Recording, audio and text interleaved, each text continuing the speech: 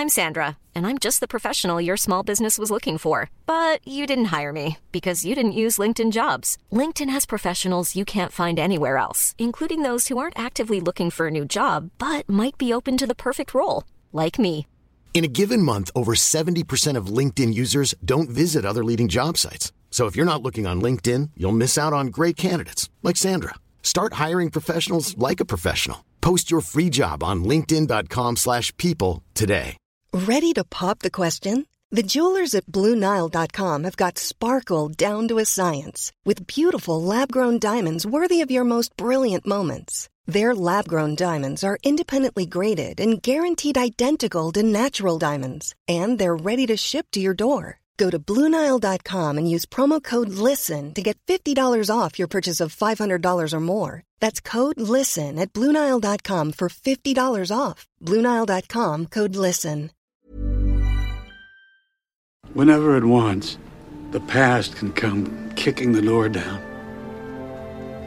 And you never know where it's going to take you. All you can do is hope it's a place you want to go.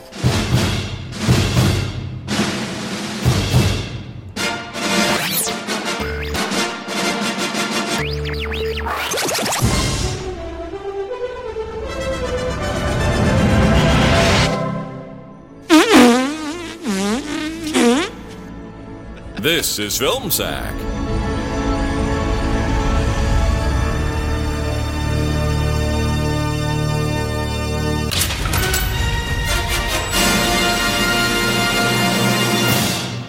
Oh, sure.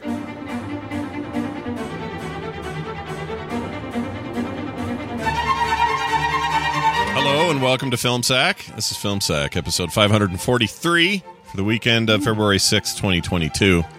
I'm Scott Johnson, and I'm joined today by Brian. He's a real Gerber baby Dunaway. Aw, goo goo gaga. Oh, hi. Well, I've been pretty busy this past week, so I decided to take on some help. Yep, I paid my neighbor's 11-year-old $1 to watch our Film Sack movie and take notes for me. What could go wrong? Okay, let's see what we got here. The first note is, who are these old people?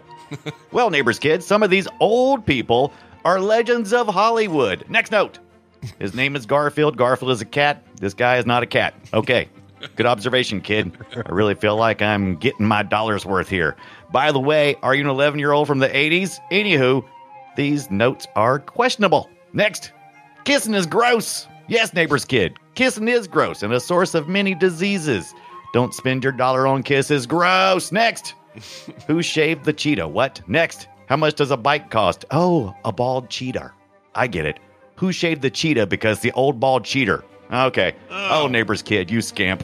And you can afford a bike in about 100 episodes, just like I did. Regret? Yes.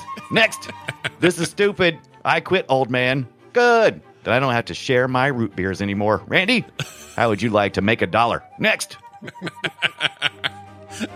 Wow. Root beer. Root beer. 11-year-old taking your show notes. It's a good idea. Yeah, they only charge $1. It's not bad. It's not bad. I'm going to start thinking about this.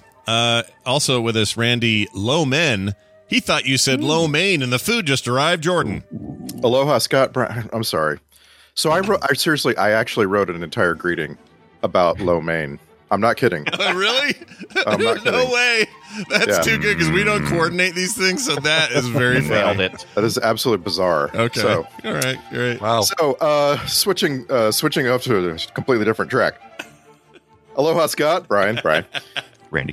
Thank you for coming to the Schaumburg, Illinois, La Quinta for this seminar and Q&A with me, the author of the book, How Real People React When They Find Out Things.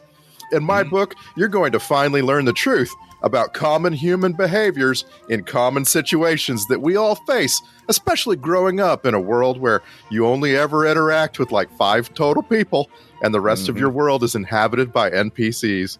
Let's look at 3 examples of how real people react when they find out things. Number 1, when a boy in the 6th grade goes on his first unchaperoned date with a girl and they experience their first kiss. That's the end of that. They don't ever immediately start obsessing over each other to the exclusion of everything else in their lives. Number 2, when a young person who has friends that he spends all of his free time with finds out that the man who lives upstairs is legitimately psychic. He doesn't tell his friends, and they don't tell their friends. What? That would never happen. Number 3. When a single mom has been lying to her child about what his dead father was like, and the child finds out information that contradicts that. After one brief confrontation with her, they never speak of it again because they're behaving like real people. Real people. Real people. All right. Hey, I'm happy we are in sync on the low main. I like that. Yeah. That's bizarre. That is bizarre. Yeah, I I'm love going to that. be the low main on the totem pole, though. Okay, Well, all right. all right, here he is. Brian, I hear he stopped halfway through this movie and watched Village of the Damned Ibbot. I did. And boy, I really picked the perfect intro to complement my voice this time around. So get ready. Wonderful. Step right up, and welcome to the Harwich, Connecticut Carnival, the happiest carnival on earth. Step right up and try your hand at the ping pong ball toss, and see if you can win a goldfish. Don't worry, parents, it'll be floating upside down in its bag about 5 minutes before you get home from PetSmart with the $35 aquarium and filter that you bought for it. Nice. Need a break from the games on the Midway? Head on over to the Ferris wheel. Bring that special someone and we'll make sure that we stall the ride for 4 minutes of alone time at the top for those awkward first kisses. Better yet, if you come alone, we'll stall the ride to give you 8 minutes of undisturbed you time at the top. Whoa. I know what you're saying. Every carnival has the ping pong toss. Every carnival has the Ferris wheel. But our carnival has something the other carnivals don't. Unlicensed street gambling. Yes, you can win some cold hard cash by playing some 3-card Monte where you can wash your money double if you can find the Queen of Hearts. I just want to say, I am aware. I don't need any messages asking me if I'm aware that children were much less supervised in the 1960s. I totally get it. Like this, we were much less supervised in the 1980s. And also I grew up in a small town, right? Like there was the county fair or the town fair or whatever in my we always town. had the county fair. It was like every year.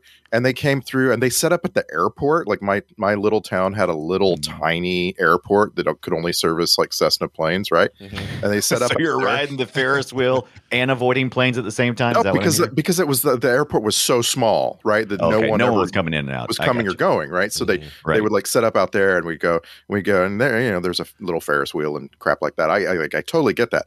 And when I was a little kid, I think it was acceptable. Like it happened that you might go to it without parental supervision starting at, I don't know, let's just say 12. I don't think it was that young, but anyway, this movie just bugged me how this movie, was trying so hard to make the point that this kid is unsupervised because his mom is,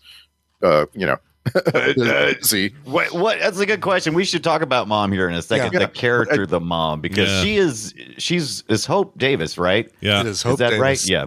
Yeah. And so that her. What is she exactly? Is she a bad mom or a super bad mom? Is she a liar? Is she spending all the money on herself? Does she hate her kid? There's some. I think she's complicated, and Stephen King likes very complicated parental / child relationship stuff. He also, I don't know. I mean, I feel like Stephen King really works hard on his main character, like creating a lot of dimension to the main character. And then secondary characters like girlfriend, 2-dimensional. Yeah. Friend who might as well be River Phoenix in Stand By Me. Yeah. 2-dimensional. Bullies. Town bully. 1-dimensional. Yeah, 0-dimensional. Yeah. And that's the thing. Like, I want to say, I don't think Stephen King actually cares much to write about relationships, Scott. I don't think that's the thing that really gets in there. And that was like my point in my greeting. Like the way people treat each other and, return to the same topics over and over and over and so forth is not a Stephen King thing. The relationship between the kid and Anthony Hopkins. It's always the unlikely relationship that he usually focuses on. He spends time on. Yep. Yeah. I get that. I think she's, to answer the original question though, I don't think she's a terrible mom. I feel like this was a realistic portrayal of the 60s, 50s, 60s era. Single mom. Yeah. I think that was the attempt here. I don't know what Stephen King's growing up was, but to some degree, I mean, there's she's just trying to make enough money for the two of them to be okay and to make it day by day, and she can't afford decent presents, and she's just not getting paid enough. She's kept at work late, stuff like that. That everything you just said sounds like lyrics to a 70s mom trying to make a TV show. It's Go ahead. Bon Jovi's "Living on a Prayer" is basically what I just recited. But the telling your son that dad was a bad guy when he wasn't, Right. that's kind of the bad mom behavior. It's kind of I'm not doing well in these other areas to help support us as much as I'd like to. So I still need to do something to make sure he's quote unquote on my side. yeah, And that's the bad mom behavior is to poo-poo the dad. yeah. Well, in a that's situation so. like As that. Ibit, as our resident Yes. one Divorce, single child of divorce. Well, child of divorce, but also single. You were an only child, no only sibling. only child of divorce. OCOD. Yeah. Yes. So you're as close to this character as we can get in this moment. Did any of this like ring For familiar sure. in terms of like the latchkey nature of you can kind of go do what you want? 100%. Yeah. Okay. Yeah. I mean, I basically come home from school. I was responsible for making myself dinner. My mom worked evenings quite often, so I'd see her pretty much before I went to bed. We'd have Tombstone pizzas in the fridge that or in the freezer that I'd make myself for dinner. And this was all like 8, 9, 10, like this, younger than the kid in this movie. And there was a little bit of poo-pooing dad that went on. She still does it.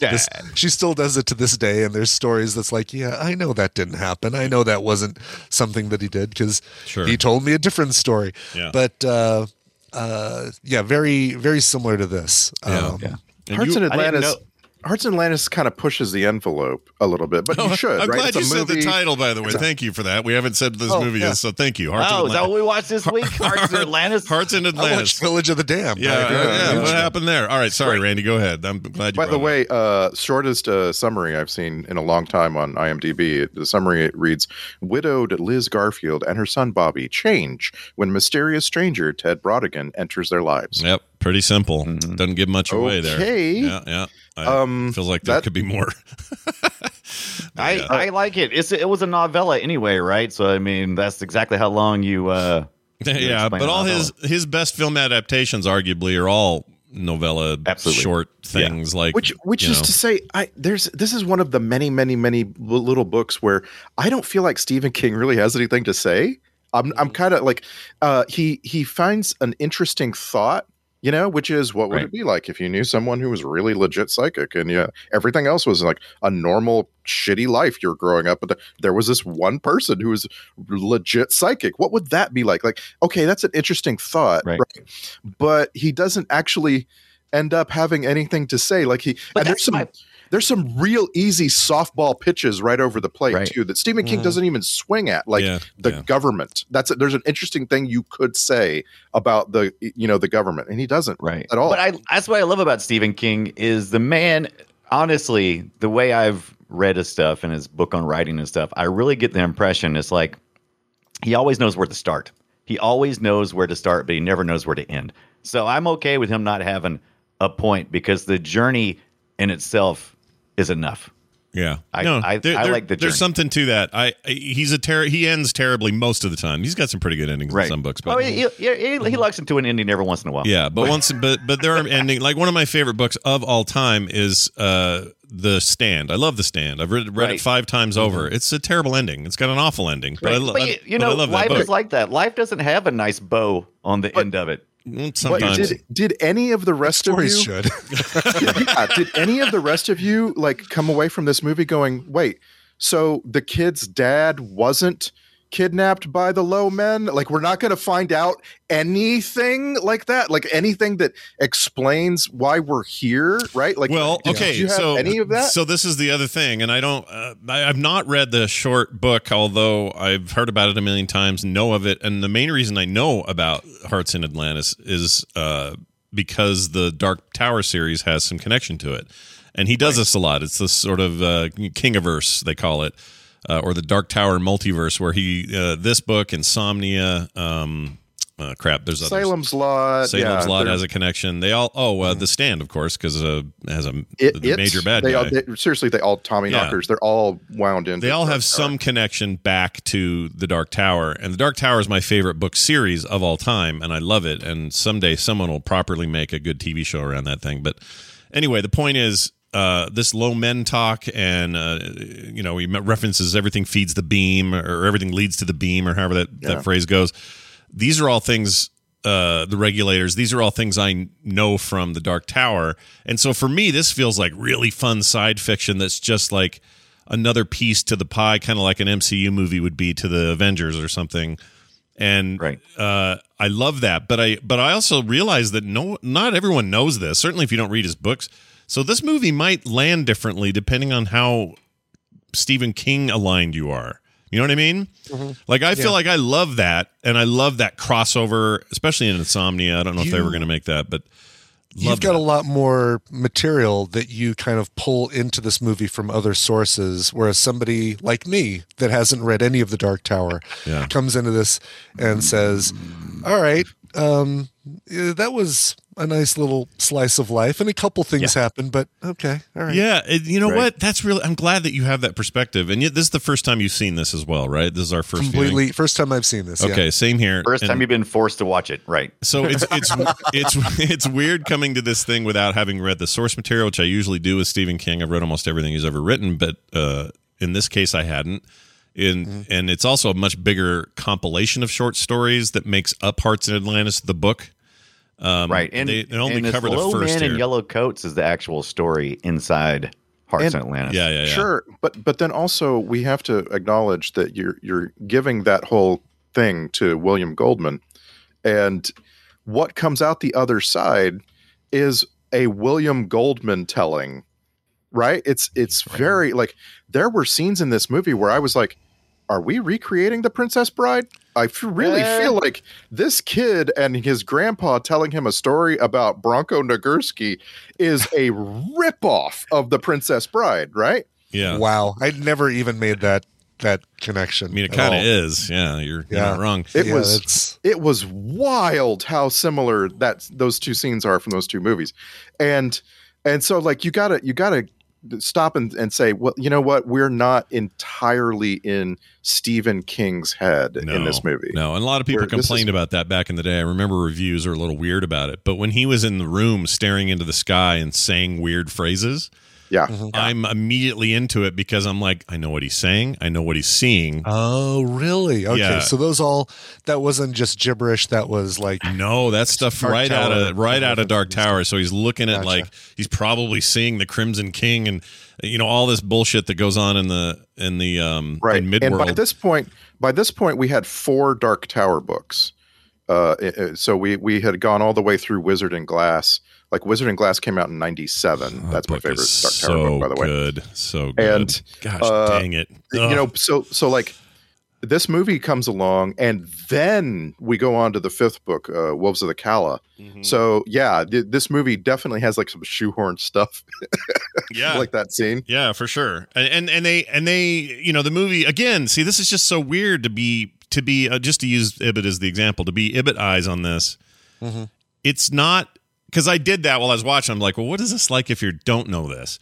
And it's kind of not that big a deal. Okay, he's psychic. We don't even know what he's saying. Okay, great. Like all of the edge is way dulled without that knowledge. And maybe that's the problem with this movie. There's literally a reading of a newspaper, right, which is supposed to be factual about this universe, and the reading of the newspaper tells us that the mysterious character is just the subject of a government experiment. He is psychic. He has escaped from them. They're coming to get him, right? The men in black, are they're not portrayed as anything other than just government agents trying to get this guy back. Mm-hmm. It's like a very plain story. Yeah. And that's I guess that's what I'm saying. It sounds really basic and kind of dumb without that context. And so I don't know.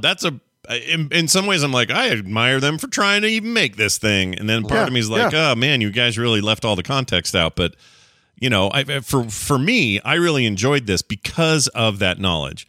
I don't know that I would have thought this was all that great had I seen it without that. I've never read, and I'm here to Dark say Tower. I didn't. Yeah, there it is. Right. There it is. Yeah, I'm really glad that perspective's here because this is the difference between this being a great Kingiverse movie and this being anything worth seeing standalone. And I'm not sure it's great standalone. There's good acting. I think we haven't talked about him yet, but Anton Yelchin, who passed away horribly, sadly, at age 27. Yeah. We've seen him in other movies. We saw him in that Alien movie. Chekhov, of course. Yeah, new People who aren't Chekhov. familiar. And that Alien movie that he was in with Bale was, or not Alien, sorry, Terminator, was way better with him in it. Like he's a really talented, when he was a kid, very talented acting kid, and I thought he was great in this. It's really good. Yeah. He was really good, yeah. And it bummed me out. It made all the other kid actors seem shitty, though. Whoa, they seemed bad compared to him. but yeah, like this movie. Yeah, go ahead. I think this movie is best watched on a rainy day, just like like maybe like in a movie marathon, kind of sandwiched in the middle of other things, and kind of go, well, that was interesting. Hey, a summer movie. It slots right into a subgenre of other movies, and unfortunately they're all better. Like it slots right into the boyhood growing up. Yeah, Stand By Me list. Right. Yeah. Right. And you can even put some things that have supernatural elements in there, like 8mm or what's the movie? E.T. Right? Like that's a completely supernatural. That's not not realistic at all. But like you could put E.T. in that list, right? Right. And you realize, oh wow, these are all better movies. Boyhood is such a better movie than this. Like recently we saw the Florida Project, way better movie. Well, yeah, of course they don't depend. See, again, this is where the problem is. It doesn't depend on this other stuff, which I think makes it better. And that's a movie has to be able to stand on its own for people who haven't seen the rest of the material. You brought up MCU, and that's a great example because you'll see these things in the background of the MCU films that reference other things. It's like, oh, there's the Tesseract, or there's an early version of Captain America's shield there in the background. You mean things that make us insufferable to our people who go with us? Exactly. Yeah. Yes, our loved ones and friends and loved ones. Exactly. Yeah, but we love that stuff, right? But those have to be the sprinkles on the icing of the cake, and not the icing itself. Oh, this look at that. This movie is a great cake. Like it's a great. Oh, this is such a great story. What a heartwarming story. Right. But you're describing a cake that was like frosted with sprinkles. That sounds disgusting. Oh, no, frosted has frosting and sprinkles. Yeah, Brian, come on. Yeah, you gotta have both, not the other way. That's the problem. If you do sprinkles only, you're screwed. You can't have that. Right. You gotta It's a have cake frosting with sprinkles, and that's what you're saying, Brian. Yes, this movie is a cake with sprinkles and no icing. The sprinkles only. Yeah. Yes. By the way, making this list, I came up with subgenres of subgenres. I told you I made a lot of notes about this movie. All right. Subgenres of the subgenre. Okay. And I wanted to ask you guys if you've ever thought about this. Like, so for example, the Steven Spielberg versions of this all have aliens or something like aliens, right? Mm-hmm. Right. So there's a subgenre. It's boyhood plus there might be aliens. Yeah. Another subgenre that I really, really like is the whale rider or chasing mavericks subgenre, which is boyhood growing up near the ocean. Oh wow! like Free Willy. Well, I guess whale rider is is girlhood growing up near the ocean, right? Is it? I didn't know that. I just really like. So, yeah, I think we should expand it to just childhood in general. I mean, we all have it's a coming of age story, right? It's coming of age. So then some of them are like complicated. Kids are growing up and there's crime going on, or there's something like man being bad to other man going on, right? And the kids, like warriors. Yeah, sure, why not? Yeah, why not? Monster Squad. You understand what I'm saying? Like there's these subgenres that are. They're just really, really interesting because you take the general idea that kids have to grow up and what they grow up and they sometimes encounter things that they shouldn't, and you unpack all of that. But then this movie doesn't have any of it. You don't have the kids. The kids could have intersected with Alan Tudyk, and all sorts of things could have, you know what I mean? Could have like come out of that, right? Like one of them should have become obsessed with 3-Card Monte.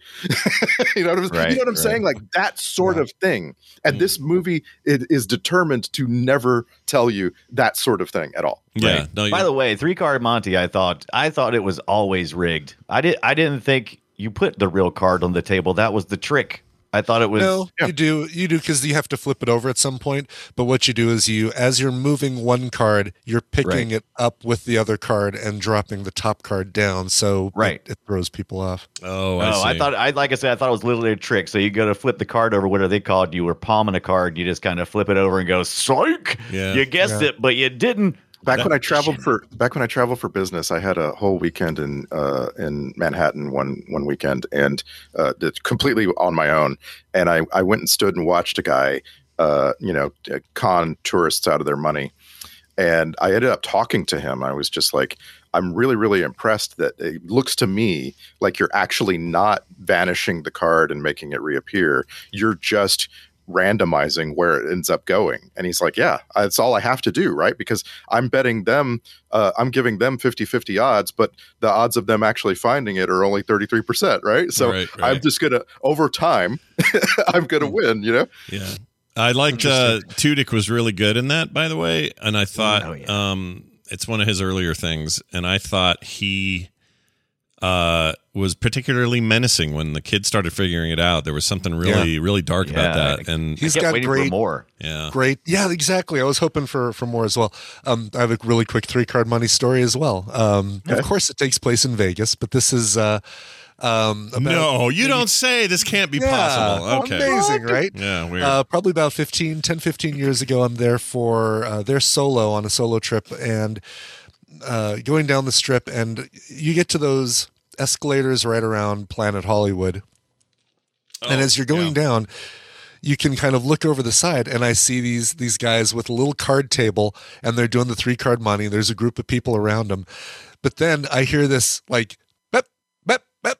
And there's a guy halfway down the street towards Bally's who's making that noise. The guy with the card table immediately sweeps the cards into a box, folds up the card table, and just starts walking away like nothing's going on. And it's it's like basically, all right, the fuzz is coming. We're on this. We got to move to a new location. Yeah, like he had a prairie dog scout. Right. Exactly. It was that kind of noise. That. Oh wow, that's awesome. That's amazing. There's some real old schoolness to that. I don't know what that is. So much, yeah. And there were tourists around him who were probably losing money hand over fist because they had never heard of this Follow the Queen, or they thought they could outsmart it. Yeah. People always think that's how that works. Yeah. If by the way, if you're trying to work in Hollywood and you can do it, get Alan Tudyk's agent. This guy, this guy manages to get cast in basically everything Disney does for the last 10 years. Yeah, it's just remarkable how he shows up in Encanto, and he was in recently he was in the MODOK, and he was in Big Hero 6, and he's all over other Marvel properties, and he's in Frozen 2 and so on. It's man, this guy gets work. He gets around. And he's fantastic in Resident Alien. If you have not seen it, it is, I think you can watch it on the NBC app or the Peacock app, and it is fantastic. He does a great job playing an alien, playing another guy. Yeah, like a guy not in a suit, not in the same way that what's his name did in Men in Black, but kind of like I don't know. He's very good. Very similar to that. What do we call that trope? There's got to be a name for it. It's called Andy Tudyk or Alan Tudyk. I keep saying Andy. Alan Tudyk in a suit. No, I don't know what it is. But he's pretty good. He's awesome, and he was particularly good, I thought, in iRobot. It was only a voiced role, but I loved him as the main iRobot robot. He was also really good in that Star Wars. The good one, the recent good one, and the only one I've liked so far. Star Wars Beyond. No, not Beyond. Star Wars Rogue One. Rogue One. That's the one. Right, K2SO or whatever whatever the robot is. Yeah, he's great. Yeah, right. Yeah, he's just awesome. He's also he's Pirate Dave or whatever he is in the Dodgeball movie. He's great. He's great. He's always good. He's always fun. Was it Dave? I tell you, David. What is David Morse? What is his? He's the greatest character actor of all time, and every time he's in anything, I get excited. That's what he is. What is this one defining human quality that I can never? Is he charming? What's the one word that you can describe David Morse? Yeah, there's feels a like there's one vulnerability word. to him. No matter There what you go. kind of character he's playing, he's got really sad eyes that even when he's Right. playing a bad guy, like I immediately thought of 12 Monkeys, David Morse, when I saw the long hair, even though he's a very nice guy in this and a very bad guy in that one. Yeah. Right. But there's, no matter what kind of character he's playing, there's a vulnerability he has because of his sad eyes. Yeah. Like, Yeah. I agree. He was great Very in The Rock. believable. He's great in everything. But I remember Green seeing him. Mile. Yeah, I remember seeing him way back in St. Elsewhere days. He was one of the the I liked him doctors. in what was it? Heat. What was that show? That was the Blue Heat. What was it called? Blue. What was the one where Archie Bunker was? Oh, in the Heat of the Night. Heat of the Night. Heat of the That's it. Night. Yeah. Oh, really? Yeah. He was in that. Huh. Wasn't he in that? Blue Heat. Blue Heat. I was like, what Heat is it? with Heat? Archie Bunker. Yeah, Heat he might into have been. something. I mean, that was the TV version of the successful film with Sidney Poitier, right? That's Right. what that is. I'm Rest looking right his now. It's soul. got to be in here. Was he was another bad guy in Contact, right? Like, didn't he blow up the original device? Wait, was that? And then the rich guy had to. He was come in up with Contact. I don't remember precisely, but he I was. think he thought was a the suicide father bomber that figure. blew up the David Morse. David Morse. something like that. That he, Oh, that he the- blew the- up the first device, and then we find out the rich guy had built a second device that. No. David Morse is like the father figure to our lead character. He's like Oh, that's speaking right. to her Okay. in her dreams. Yeah, you're right. You're right. These are really flimsy memories of Contact. That's how this Yeah, goes. yeah. But the suicide bomber was It's because long hair, crazy eyes. that's the thing. I'm plugging his 12 Monkeys yeah. character into. But I think I Contact. totally got it wrong. I don't think he was ever in the Heat of the Night. What am I thinking of? I don't know what Was you're he in thinking. Blue of. Heat? Blue Heat. No, I'm trying to remember. Oh God, what was it? In the heat of the Proof- blue, in the blue Proof of of the, Light. In the heat of the- Or in Proof the heat of the Life? screw it. the blue Whoever. night. Yeah. The blue night. That's it. Not even close. He's famously, I think, and very good in this role, and also part of his vulnerability that Brian describes really serves him well here. But in John Adams, Yeah. he played George Washington, and I loved his Washington. Just loved his take on that. Oh, we need to add The Getaway, the remake with Baldwin and Kim Basinger, because he is a very bad guy in that one, like hunting the two of them. Oh, I By the way, remember. You know what we saw him in? The Long Kiss Goodnight, where he died Yeah, in that yeah. that water. That's right. Yeah, I just looked up Contact. The suicide bomber was played by Jake Busey.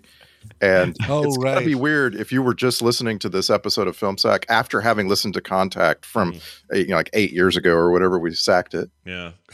Totally. Yeah. No man, the Indian Runner's I think good. it was, He's good. He's good. Oh, I love David Morris. He's great in everything. Yeah. Yeah, I really. I like think it that was dude. St. Elsewhere that I was thinking about. How did I get across to whatever? Yeah, but he Because is. Archie I'm done. Bunker was in St. Elsewhere. I don't know.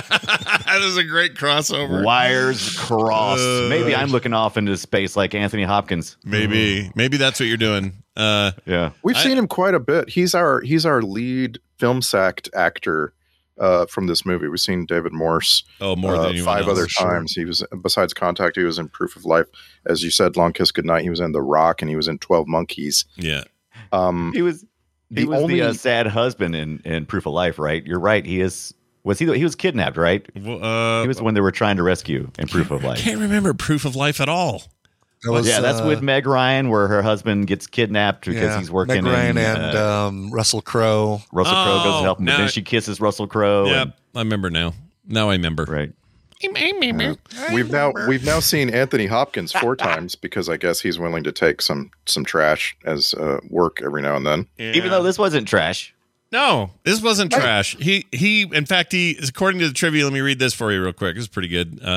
Sir Anthony Hopkins said, let's see, he thought it would be, here's the full quote. Sir Anthony Hopkins discussed psychic abilities and synchronicity with director Scott Hicks in an interview included on the DVD. In that exchange, he tells how he had been in Florence filming Hannibal and reading a nonfiction book by William Goldman. In the book, Goldman discusses previously working with Hopkins and discussed Kathy Bates in Misery. Hopkins recalled thinking it would be interesting, he's saying this in the commentary, to work with Goldman again and would be interesting to work on a Stephen King story. 2 days later, a call came that there was a script for him to read by Goldman based on Stephen King's book. Hopkins accepted immediately without even seeing it. So this is him finally getting to do a Stephen King movie. And it's really only based on like 1/6 of the book. Yeah, Right. yeah, Well, the low men 2-6. deal. There's a couple other short stories in that book that are referenced in Hearts in Atlantis, so it borrows from a few things in there. But like I read every Stephen King in college. I was just like on a Stephen King tear, and I read this. I don't remember much of it, but I remembered when I sat down to watch this movie. I thought to myself, what was Hearts in Atlantis the book about? And all I could remember was it was about Vietnam. Like that's all I could remember. And this, it's had something to do with Vietnam, and Vietnam vets come back from the war and they're messed up. And that's what I could remember, right? Wow. And then I'm watching this movie, and you never even hear the word Vietnam. That's because it's in It's the 60s. It's that other book, Early though. 60s. There's a whole other book with Vietnam in the name that's part of the series, and that's probably what you read. What's that called? Maybe you're thinking of In Heat of the Night. No, that's not what you're thinking of. I put in the chat our Discord, some low men shots. So the way this works in Midworld, where they're from, and they're all employed by the army of the Crimson King. Long story. Anyway, they're kind of rat-like humanoid, and from a distance, they kind of look like people. The closer you get, they look like these horrible rat creatures. That human there with the kind of blood running down his face, that's one of them in basically a flesh suit.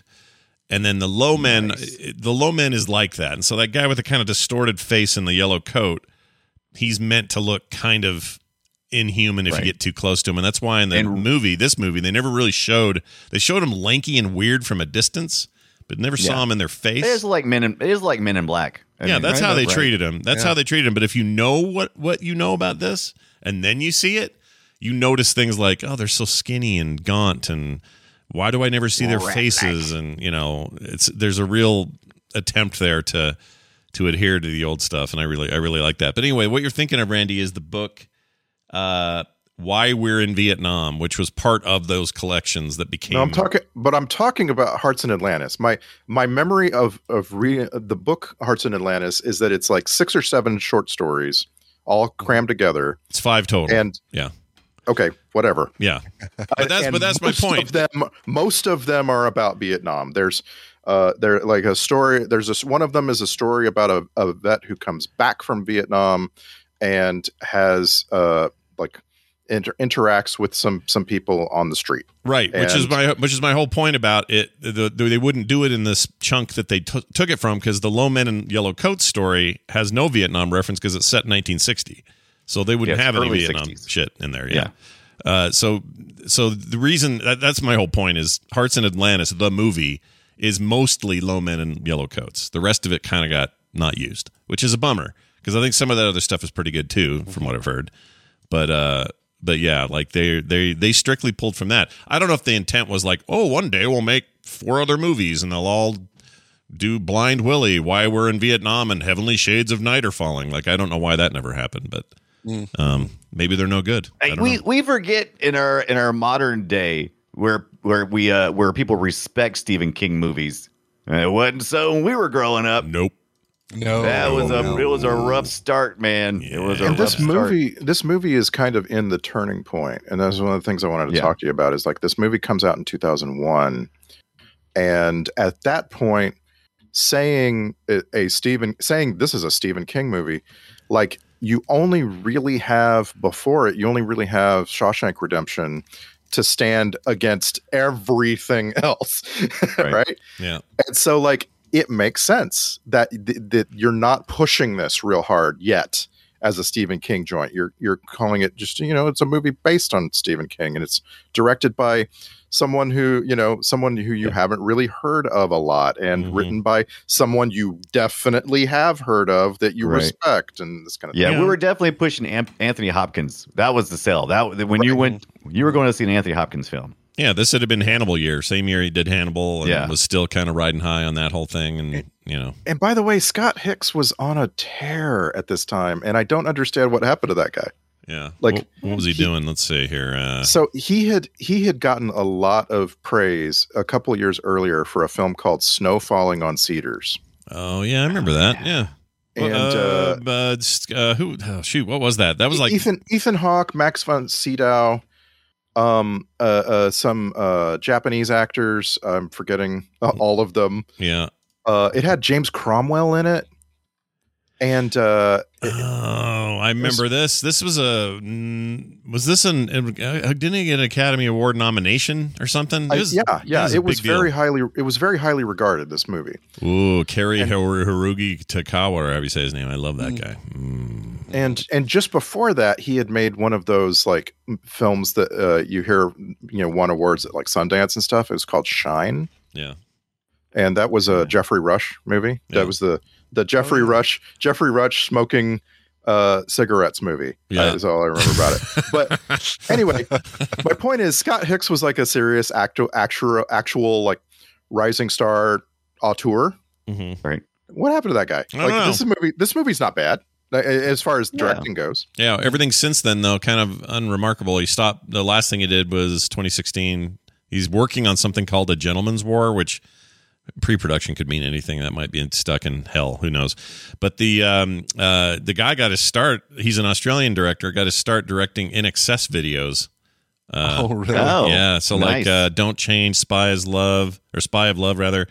To Look at You. Brian will of course know these. Yep. Early 80s stuff, pre-kick stuff. Yeah. Early In Excess, and then he did an In Excess documentary in. Let's see, when's that? 2004. 2004. That'd be interesting. I wouldn't mind looking at that. There was a really good one a couple of years ago about Michael Hutchins. Yeah, and it's not a lot of covers, but a lot of alternate versions of the big hits, the Kick songs, and the Shabu Shabba stuff. Really, really good, and kind of makes you feel bad for his whole situation a lot more than the media did. The media loved the idea that he hung himself with the whole wiener out thing and all that. It's unfortunate. Autoerotic asphyxiation. Yeah, that's the one. But yeah, I'm sure there's more to it. I wouldn't mind seeing that because I just saw something else on TV where they were using a ton of really old In Excess songs. Those guys were great, man. Yeah, they were great. They were so great. I mean, they overplayed some of it. But you know what wasn't great?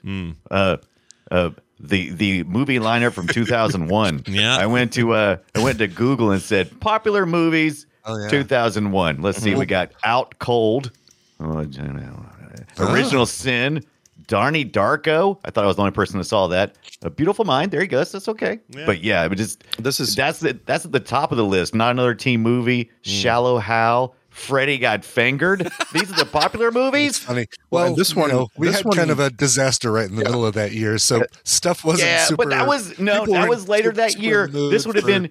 That was later that year. They have no excuse. These movies were probably mostly made in 2000. And I'm not giving it to them. I'll give you 2002. Right. Yeah, this movie was made. This movie was made in the middle of 2000, the summer of 2000, and then. And by the way, Staunton, Virginia. That must be an interesting little town. Like there's shots of it that you really think, wow, I'm looking at the 1960s here. And there's not like they didn't like CG out a bunch of stuff. That's just what that town looks like, I guess. Yeah.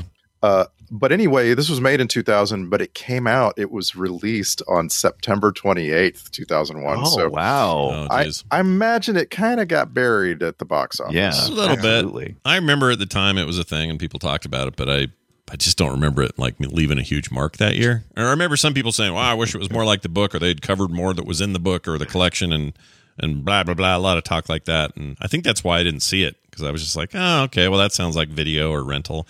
But I ended up really liking it. It's a well-made movie, and even the Ibit perspective of not knowing about all that connection to Dark Tower or what those connections are. It's still it's competent and well acted and in some ways just a nice film. Nobody dies in this movie, which is one of the first Stephen King movies never to not have a death in it. Well, people died in it, but they don't. No. The girl dies. Sully dies. I don't mean that. I mean there was no deaths on screen. They died. Yeah, it didn't die. Nobody died once the movie started. Yeah, right. I think death. Right. If you were able to go back and look, death must be the number one. I don't want to call it a trope, but the number one thing in movies, right? Every movie's got something to do with death. Well, yeah, you got to have flawed characters, and generally one of the easiest way to do it in a relatable way is to go, oh, they've lost someone. That's why they're broken. Yeah. Right. By the way, this movie in Turkey was called Gizemli Yabinki. There you go. Your binky. Yeah. I'm going to start doing that. What does your binky mean? I'm yelling it out loud. It might be some terrible thing to say. Oh, it might be yabancy. I'm not sure how you say it. Okay. Yabancy. Yabancy. Knock it off, Yabancy. Jizmelly. Yabancy. I guess my summary of the movie though is I'm asking the question, and this goes to my greeting for this episode. I'm asking the question: why did we spend so much time talking about some things and not others that deserve some? Okay, hang on. Randy was talking, and then we lost power for a second, and now we're back. And now, Randy, remind us you were about to say a thing. Yeah, so it's the days have passed, and what I was saying that like this movie just focuses on certain things and not others, and it's to the detriment of the whole film, right? Mm-hmm. Like for example, we get hours and hours of Bronco Nagurski, that's, and it doesn't mean anything. It doesn't tell us anything about Hearts in Atlantis, right? Bronco Nagurski isn't a character in the Dark Tower. No. That's the thing. Kidding. It's a fair point. It's just like, what are we doing here? It's not bad. I'm not saying it's bad, that part. I'm just saying it doesn't advance anything, you know? Mm-hmm. Yeah. And then on the other hand, we had a boy beat up a girl, you know? Mm-hmm. And it's like with a bat. With a baseball bat, yeah. You could tell us some more about the aftermath of that, right? Nope. No. We're not giving you a word about that. Except the kid gets revenge, right? There's a rape revenge story here. Yeah. And that's it. That's the whole thing. The good thing about that character who's the douchebag with the bat is he really did nothing after this. This was like his only thing. So wait. So the actors should get penalized for playing a character that hits a girl with a baseball bat. Timothy Reifschneider is his name. Played Harry Doolin, and he did some other stuff, but not much. He's out of there. Like 2002, He did a Celebrity Deathmatch voice. And funny. Then How to Get Away with Murder TV series. He had a very small role in 2014. Okay. But that's it. That guy's out. He's the quiet guy on that one. Yeah. He was with a bat. Yeah, with a bat. With a bat. I hated him when he freaking copped a feel because he thought he could. Just pissed me off, you little turd. You're basically molesting and everything that he did. But it's still the two-dimensional bully. We have no background as to what has gone on, why he is the way he is, or what problem he has with the main characters, anything like that. He's just a bad guy that is written to be a bad guy. Yeah. Well, he's repressing cross-dressing, apparently. We don't know that for sure. Right. We don't know that. We have to just take it on faith that Ted can see that as the truth. That's the thing. Like this movie just doesn't do a very good job of giving us the evidence we need to understand what the characters are experiencing. Right. Yeah, that's How many times did Stephen King get beat up as a kid? He won't let it go, man. Right? Let it go. But boy, we know that he had a friend who had short River Phoenix hair, wore white plain Hanes t-shirts, rolled up cuff jeans, and was just always hanging out with them. Yes. Yeah. He's friendly kid. The kid, so in the, I understand that in the book, and Randy, you read it, so you probably remember this, the friend, Sully, was way more prominent. In this, he's barely in it. And I almost felt like, where's Sully? Yeah. I was like, what happened to Sully? Sully really made an impact on Ted's life. Right. Or the kid's life, sorry, not Ted's life. Yeah. Sully had a very unfortunate ADR director. He's got some really, really bad dubbed dialogue, which I'll play in the clips later, but maybe that was why. Maybe this kid had a horrible voice. I don't know, but we're supposed to feel something when Sully's, funeral gets the kid to go, or gets David Morse, grown up kid now, to go out and see him, and then he seeks out the girl, and they're having this big connection. We're supposed to feel something for Sully. How can you? The kid was in there for like 4 seconds. I don't feel anything. Yeah. He seemed like kind of a turd, that kid. So that stuff landed flat for me a little bit. And for me, my memories of the book, or because you read something and it attaches to your experience, right? Mm-hmm. So like my memories of this story and these kinds of stories have to do with my memory of being a little kid, and there was a girl down the street, and was I just head over heels in love with that girl. Her name was Christy Cook, and Christy, her parents moved away when she was 11 or 12. When we were 11 or 12, her parents moved away. We moved far away too, and I ended up writing letters to Christy Cook for a few years, and then petered off, and then I didn't ever hear of her again. Watching this movie last night, I looked her up on Facebook. This girl that was like that thing for me. Mm-hmm. And I was like, oh, look at that. She's alive. She's living somewhere in Texas with her husband and her, now practically grown up children and so on. And I was thinking about how actually this is realistic, this movie, the thing where he moves away and then they kind of fall out of touch. And then he doesn't even know everybody. Right. And he doesn't even know that the love of his life when he was a little kid is now dead. David Morse didn't even know. Right. Mm-hmm. Like, and that's like, wow, that's actually realistic. Mm-hmm. The part where the three of them are just tromping off around in the woods and laughing and laughing and laughing and laughing. That didn't strike me as realistic. Yeah. Yeah, for sure. But I guess my overall point on that is that Stephen King has made a living of making coming of age moment movies. Even It is one of those, or certainly what's the train one? With Wesley. Stand by Me. Stand by Me. Yeah. Stand by Me is another story where it's very the train one. Yeah, right. That's where they're all trying to get away from that train. I always remember that. Yeah, for some the whole movie. That's all they do. That's all they do. It's a great movie. You ever seen? It's like Stand Body? by Me. No, there's a train coming. Yeah, get off the train. Yeah, get off the train tracks. It's like Speed, except with a train. But anyway, this is the baseball bat movie we're talking about. Yeah, the baseball bat. So he's always doing that, and this one had some of that, and some of that done well, and then at other moments I'm like, you've got this wrong. This isn't right.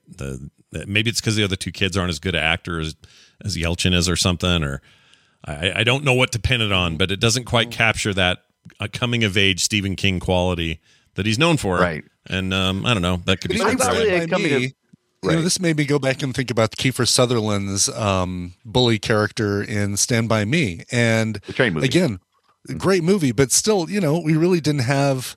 We got more development of the circle of friends. We got Corey Feldman's background as far as like his abuse and the and River Phoenix's character. We do get the best friends more than just the two-dimensional characters. But the bully is just a bully. Just right. Kiefer Sutherland's bad. That's all you need to know. Yep. Yeah. Well, did I lose you? Oh, I thought I lost you again. Now we're all terrified that Scott's about to disappear on us. we're just thinking about the movie. It scared me for a second. Brie Larson auditioned for the role of Carol Gerber, but didn't get it. Yeah, she would have been. She couldn't be the Gerber baby. I think she could have probably done a better job. I thought one of the weakest performance parts, except for when she broke her arm or whatever she did to her shoulder, popped it out. She was pretty good there. Outside of that, though, woof. About is it Micah Borum? Micah is Carol Gerber? Yeah, right. Yeah. She was fine, but not great. I think she was real good. It just like this is a really, really hard role because this story is being told to you through the memories of the main character, right? And so that's why there's so many little sequences where Carol is depicted as kind of like dreamlike, right? Because we're not seeing her just as a little girl living her life. We're seeing her through his eyes, his memories. Like she's depicted wearing fairy wings at her birthday party, right? Mm-hmm. Right. And so like that's difficult. It's really difficult to pull it off, and I feel like they did. I really do. I feel like they made that idea that you have a friend from childhood that you remember kind of fuzzy. they made that idea really come through. Yeah. Is Scott, the thing that grosses you out the most, by the way, is her putting a warm belt just taken right off of our main character, still warm, in her mouth to bite on. Well, yeah, 100%. That was it. I didn't even think about that. It may seem real specific, but Brian is right on the money here. You're starting to see my patterns. That is absolutely the grossest thing in the movie. Could all of y'all smell the diner when we went in there, and there are people smoking in the diner? Oh yeah. Like anytime they were in any of those public spaces, I'm like, yeah, that was a time where everyone blew smoke in everyone's face and no one gave a shit. And I don't know if I'm remembering things incorrectly, but I feel like cigarettes smelled a lot worse 10 years ago and 20 years ago than they do now. Like as a kid, I remember cigarettes smelling horrible. Yeah, like some kind of dirty, awful, freaking hobo death smell. And now they're filtered better. They got everyone vapes now, so it's like different. But well, they smell Captain Crunch is what they smell like now. Mm-hmm. Yeah, that's true. I don't know. I thought they captured all that pretty well. I wasn't alive in 1960, but I felt like I was there. Like they did a good job of doing all that. Anthony Hopkins looked like a guy might wear a fedora and a sweater and rock all that look and everything, and it was fine. I guess that makes David Morris what in 2001. 2001. David Morse was 38. Is that true? Right? Jeez. He's 60 something now. That's crazy. Wow. Time is weird, man. Screw time. Right. F time. And that's what this movie's a lot about time. It's all kinds of time. And Hope Davis was the best Cynthia Nixon of Nicole Kidman's that we could get for this movie. It was in the budget. I like Hope Davis. I feel like Hope Davis is like an actress who you automatically get just because of the look on her face. Like she is not cookie cutter pretty. Her character comes with a backstory just from Hope Davis's expressions. Which is why like that there's a list. Renee Zellweger's on this list, right? Like there's I feel like Nicole Kidman is not on that list. I feel like Nicole Kidman is a very pretty blank slate that you can put your character on. Yeah. Whereas Hope Davis, Renee Zellweger, even Cynthia Nixon, they come with their character comes with a backstory just because of like Hope Davis has a smirk all the time, and it's like, oh, what is Anton Yelchin's mom smirking about all the time? She has resting smirk face. That's what she's got. Resting smirk face. And this was the time when my gosh, Hope Davis was in every art house movie in the early 2000s when I was living across the highway from the Arboretum in North Austin. Like she was in About Schmidt, and she was in American Splendor. And she was in this film that no one saw called Synecdoche, New York. And it was like every one of these they played in the art house for a year straight, Yeah. That was her jam. I saw that Schenectady movie. Why did I see that? I remember thinking it was one of the weirdest, quietest, slowest things I ever saw in my life. But yeah. Synecdoche. Is it Schenectady? Synecdoche. No, Synecdoche. No, it's Schenectady. Schenectady. It's not getting better. Synecdoche. Let's slow it down. Synecdoche, New York. Was the name of the movie. Is that right?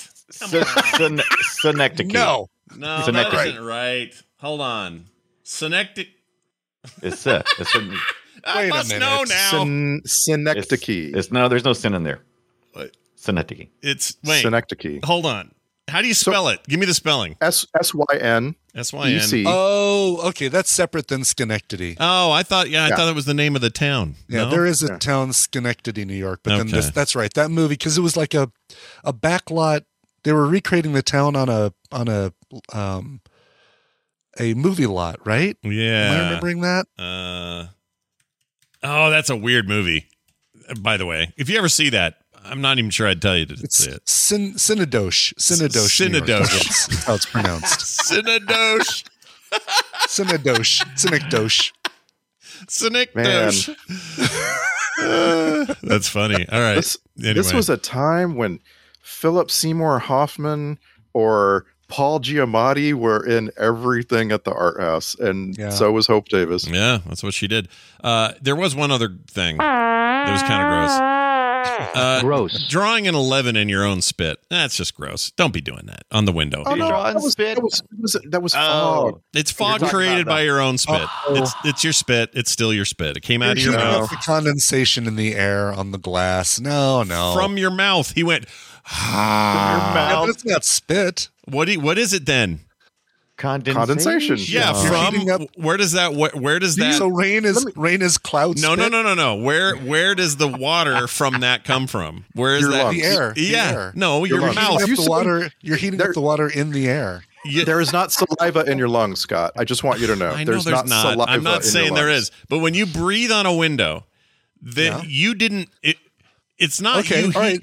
Take a tissue. Yeah. And do the same thing on that tissue. Is the tissue sopping wet when you do that? Hold on. That was beautifully timed, Scott Johnson. It's not sopping wet. It's moist, though. Is it moist? Yeah, really? A little bit. Yeah. Do it. Try it.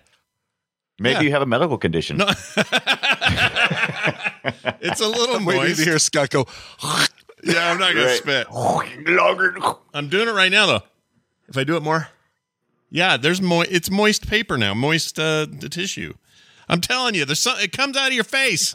You're heating the condensation already in the air. Oh, well, all right. Either way, it came out of your mouth condensate. The heat came from your breath. I'm telling you, you can do a DNA test on that window, right? We would agree with that, right? You've never done that where you like go on a window and then draw something? Yeah, but it's gross. It's gross. I have done it. It's just my point stands. It's gross. Either way, however it gets there, it's foul. It's foul. I don't think so. It's gross. I don't think it's gross. I think it's gross. Now, if you're in a car, okay, here's a good example. You're in a car. It's cold outside. Everybody in the car is breathing. Yeah. The windows all get foggy. Are they fogged up with people's spit? Yeah, totally. No, they're not. And if you're kids, you're in there. Okay, I'm going to draw a face or whatever in this thing. I get the tendency. I just think it's gross because now you got how do I put this? If you tested that window that David Morse breathed on, or the kid, either one, when they did it the 2 times, if you tested it for DNA samples, you'd find his DNA in that goo, that window goo. You would. You wouldn't. You would. You absolutely wouldn't. Because now you've gone beyond saliva, which is just water, and you're saying there's cells. His cells are coming out of his tissues. Well, what do you into think? the saliva. A saliva test gets you DNA results. What do you mean saliva? Saliva, of course you can get a test out of that. That's it. But do you get the difference, right? You get the difference that your saliva is in your mouth, and to take a test you have to spit. I need a forensic scientist to listen to the show. Breathe into a test tube to collect saliva. Can someone in this? Can somebody out there who knows this stuff please write in and tell us, is it possible to get a DNA test? Forbid Scott Johnson believe Brian Ibbett and Randy Jordan even once. No, I always believe you guys. Accept that. In this particular case, random person calling themselves an expert. No, okay. When you have a cold glass of water, yeah, and you're and it's warm outside, yeah, and the edge of the glass kind of fogs up and gets wet and moist, yeah, whose spit is that? Nobody's. That's condensation from the air. But here's the thing. If I get up on close to that glass and go, then you would find my DNA there. You would find my DNA there. That's what I'm saying. You find DNA gross. No. Well, kind of, yeah, actually.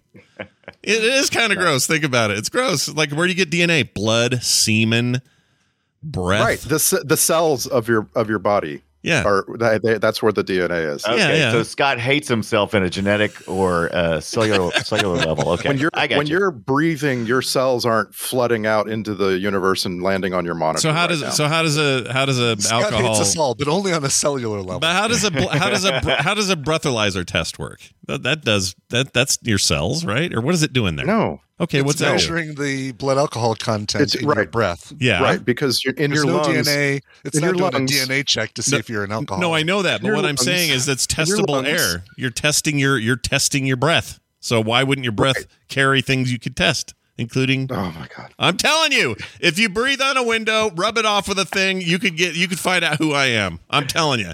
This is gonna. I think we have a good question for Bobby for next TMS Science. Right. Because apparently we'll believe Bobby. Okay, that's great. It isn't that I don't trust you. It's not that. Randy, it's not Randy, personal. I just don't do a science believe podcast. you. We'll believe you too. Yeah. Well, listen. Apparently, that's all I got. I need to start. It's not you in particular. It's just I have it in my head, and it won't leave until I have some kind of verification from a reliable source that says I can't do a DNA test with my breath. If I can do a DNA test with my breath on some surface, then that means my grossness stands. It's still like gross. I said, it's not that he has probably anything other than DNA. You just don't like DNA. No, DNA's fine. Other people's DNA and putting your finger in it. Ugh. That's what's gross, right? Would you put your finger in somebody's little I don't know, sperm puddle in a hotel? Would you do that? You wouldn't, would you? What kind of hotels are you staying at, Scott?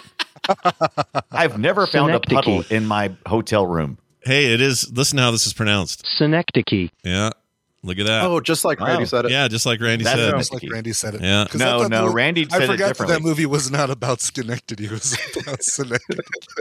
Yeah, which Synodoche. it's a definition of figure of speech by which let's see, it's high society is this word. Synecdoche. All right, well. So now we're going to take pronunciation it's a advice from summary robots. No, I know it is, thanks. but it's in Merriam-Webster as it says a figure of speech, which is part of the whole 50 cent. Okay, we move ahead.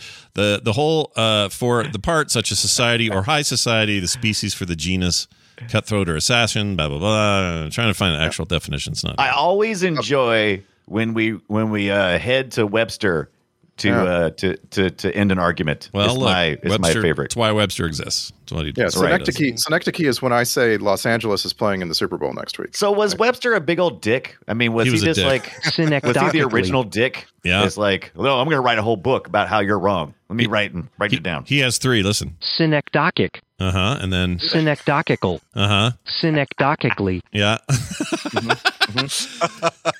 That's awesome. All right. Anyway, we'll get verification on my spit theory later. Now Ibbot is spamming the Discord server with facts. First, I got one from the Appella Windows How to Understand Condensation, but then I also found an article from a month ago. CNN DNA can now be pulled from the very air we breathe to help find endangered animals, but it's a long story. I don't know. I'm not going to read it to see how. I'm not going to read it to prove my point. Screw that. You read it. Please don't get Scott thinking about how, with every inhalation at the zoo, he's breathing in the cells of the animals. Oh, you are. You 100% are. When you smell of turds because you got a little turd cell in the air, you know that's how that works. Turd cell. Yeah. Turd cell. Hold on. Turd little cell. micro poops going into your face. Yeah, they're little micro poops. I so wish the names of these episodes were from the show itself, because this would be called Turd Cells. All right. Well, I'm going to take that as a win, even though I haven't read you know it. what? The yellow men. What are they? The low men. Low men. They apparently have desktop publishing software, because even though those signs were made to look like they were typed with a typewriter, the type was in multiple sizes, and you can't do that on a typewriter. I made so many notes about this. So, okay, so for starters, we would have had mimeographs. Mimeographs were basically taking what something looked like, kind of like a copy machine, only the impression that you were making was in like from an ink plate. Yeah, and it was always like blue. God, I forgot about mimeographs. Yeah, they were good. At my elementary school, they came out purple. Yeah, I guess because that was the cheaper ink. Purple ink was cheaper than black or something. I don't know. Yeah. But so there was that. So for starters, if you were going to make a lot of signs, and you didn't want to make each one by hand differently using tempera paint, by the way, if you're going to make a lot and you're going to mimeograph them, you probably would have used just a typewriter. The sign would have just been in typeface. Yeah, right. 1960. Right, yeah, exactly. I agree. It's unfortunate because it took me out a little bit. I was like, well, wait a minute. Right, because these are laser printed. Right? These are straight out of the 21st century. But then I was thinking, like, they could have just made a stencil, right?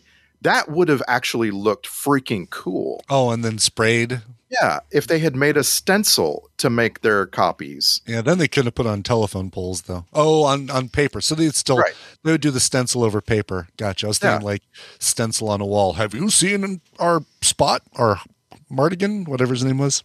Oh, right. Yeah. Do you remember, by the way, mimeographs smelling really good? Like the kids in Fast Times at Ridgemont High, as soon as they got their papers put they all snort them. I was looking up, I was like, oh my God, the mimeographs, why were they purple? And I found that photo. Isn't there, there's a thing where people who like the smell of gas and then there are people who hate it, right? Like you can't stand it. But then the taste of cilantro and stuff. Yeah, I'm one of those that loves it. If I pull into a gas station, it's like, oh, dude, you smell that? And everyone's like, what's wrong with you? I'm like, I don't know. I like the smell of gas. Freaking. I don't know. I can't touch my own spit, but I like the smell of gas. Whatever. I do. I can't explain it. I don't know why. And I assume those are little gas particles. They would be, right? Because you can get high on it, and you put it in a bag and huff it. Anytime you smell something, you're smelling the particles of the thing you're smelling. Yeah. So let's say this is a fun experiment. Next time somebody has a ton of like garlic or something, breathe that on a window. All right.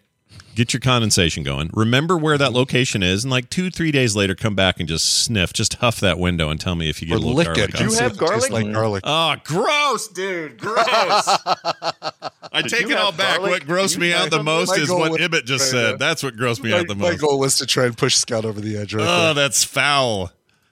That's really, really gross. I want to know what made you like this. Like, I want to get past the actual issue. Yeah, I want to know. Like, I'll tell you exactly what it is. It's got nothing to do with like some people may take this to be like, oh, Scott's germaphobe or something. I'm not. I touch a rail and do I'm not double cleaning everything. I barely remember to wash my hands twice a day. It's like the fact that you talk about it so much says that you do. Well, but that's my point. Is I'm not talking about those things. What I'm talking about is like, what's it like? I'm trying to think of an example that isn't about necessarily. I think it's because you don't like moist.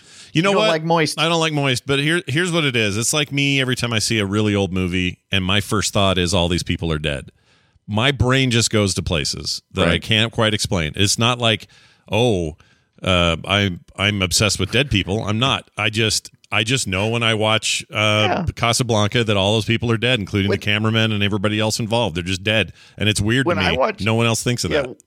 Now, I don't ever think about the dead people, but I always think about how hot it must have been, because it seems like everybody in old movies is constantly sweating. I'm like, why are they so sweaty? Yeah, how hot was it? That's I think that's a form of this, and it's not that. Maybe I get a little obsessive about it, but it's not like it doesn't rule my day, and that's all I think about. But I do go, oh man, that guy's pants look too tight, or like what you've just done is restated the issue, and you haven't even addressed what made you like this. Like, that's what I'm interested in. I would like to know, as a kid, what was going on in your life.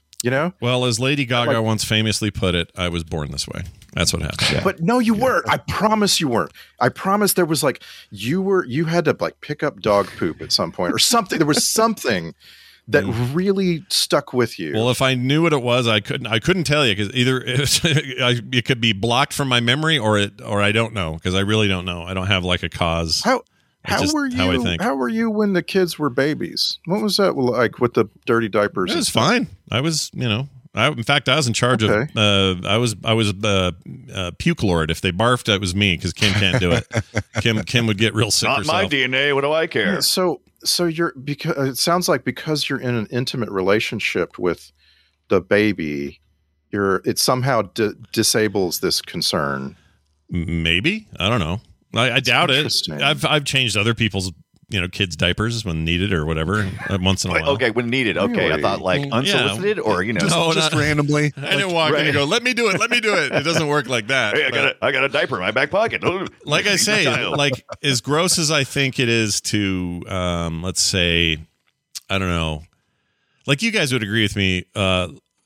A banister in a mall, the escalators, and they got the black rubber thing.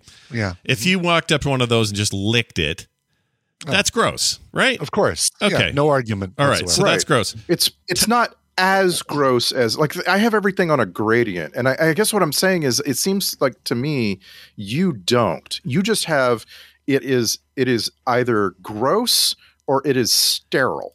Like, that is like your only options. Oh, no, that's not true. I disagree entirely. Like, for example, that same guardrail, maybe it's a little different in COVID times because we're all trying to be careful, but I don't have a problem putting my hand on that same rail that I would be grossed out licking. like I have. I have the same levels. I mean, technically I stand on this planet, the same planet where there's a bloated horse carcass somewhere that stinks real bad, and it would be disgusting to eat it, but I live on the planet where that's happening and it's okay. You know what I'm saying? Like, there's enough distance from it, just like my hand on the rail versus licking it is enough distance from the grossness. So I don't think I'm that unusual compared to anybody else. I just think of these things. That's all. Do you think Anthony Hopkins drank any of that root beer before he gave it to Poor old Anton. I think he backwashed right in there and gave it to him. See, Right, I would think of that. And that's why I didn't like it. See, that's the thing I would think of. Even though in a real life scenario, if Randy said, "Hey, here's a bottle of root beer," and handed it to me, I would say, "Oh, thanks," and I would drink it, and it would be no problem. I wouldn't even think about it. Even if Randy had drank out of it, it'd be fine because I know Randy, we're friends, and neither of us are sick at the moment.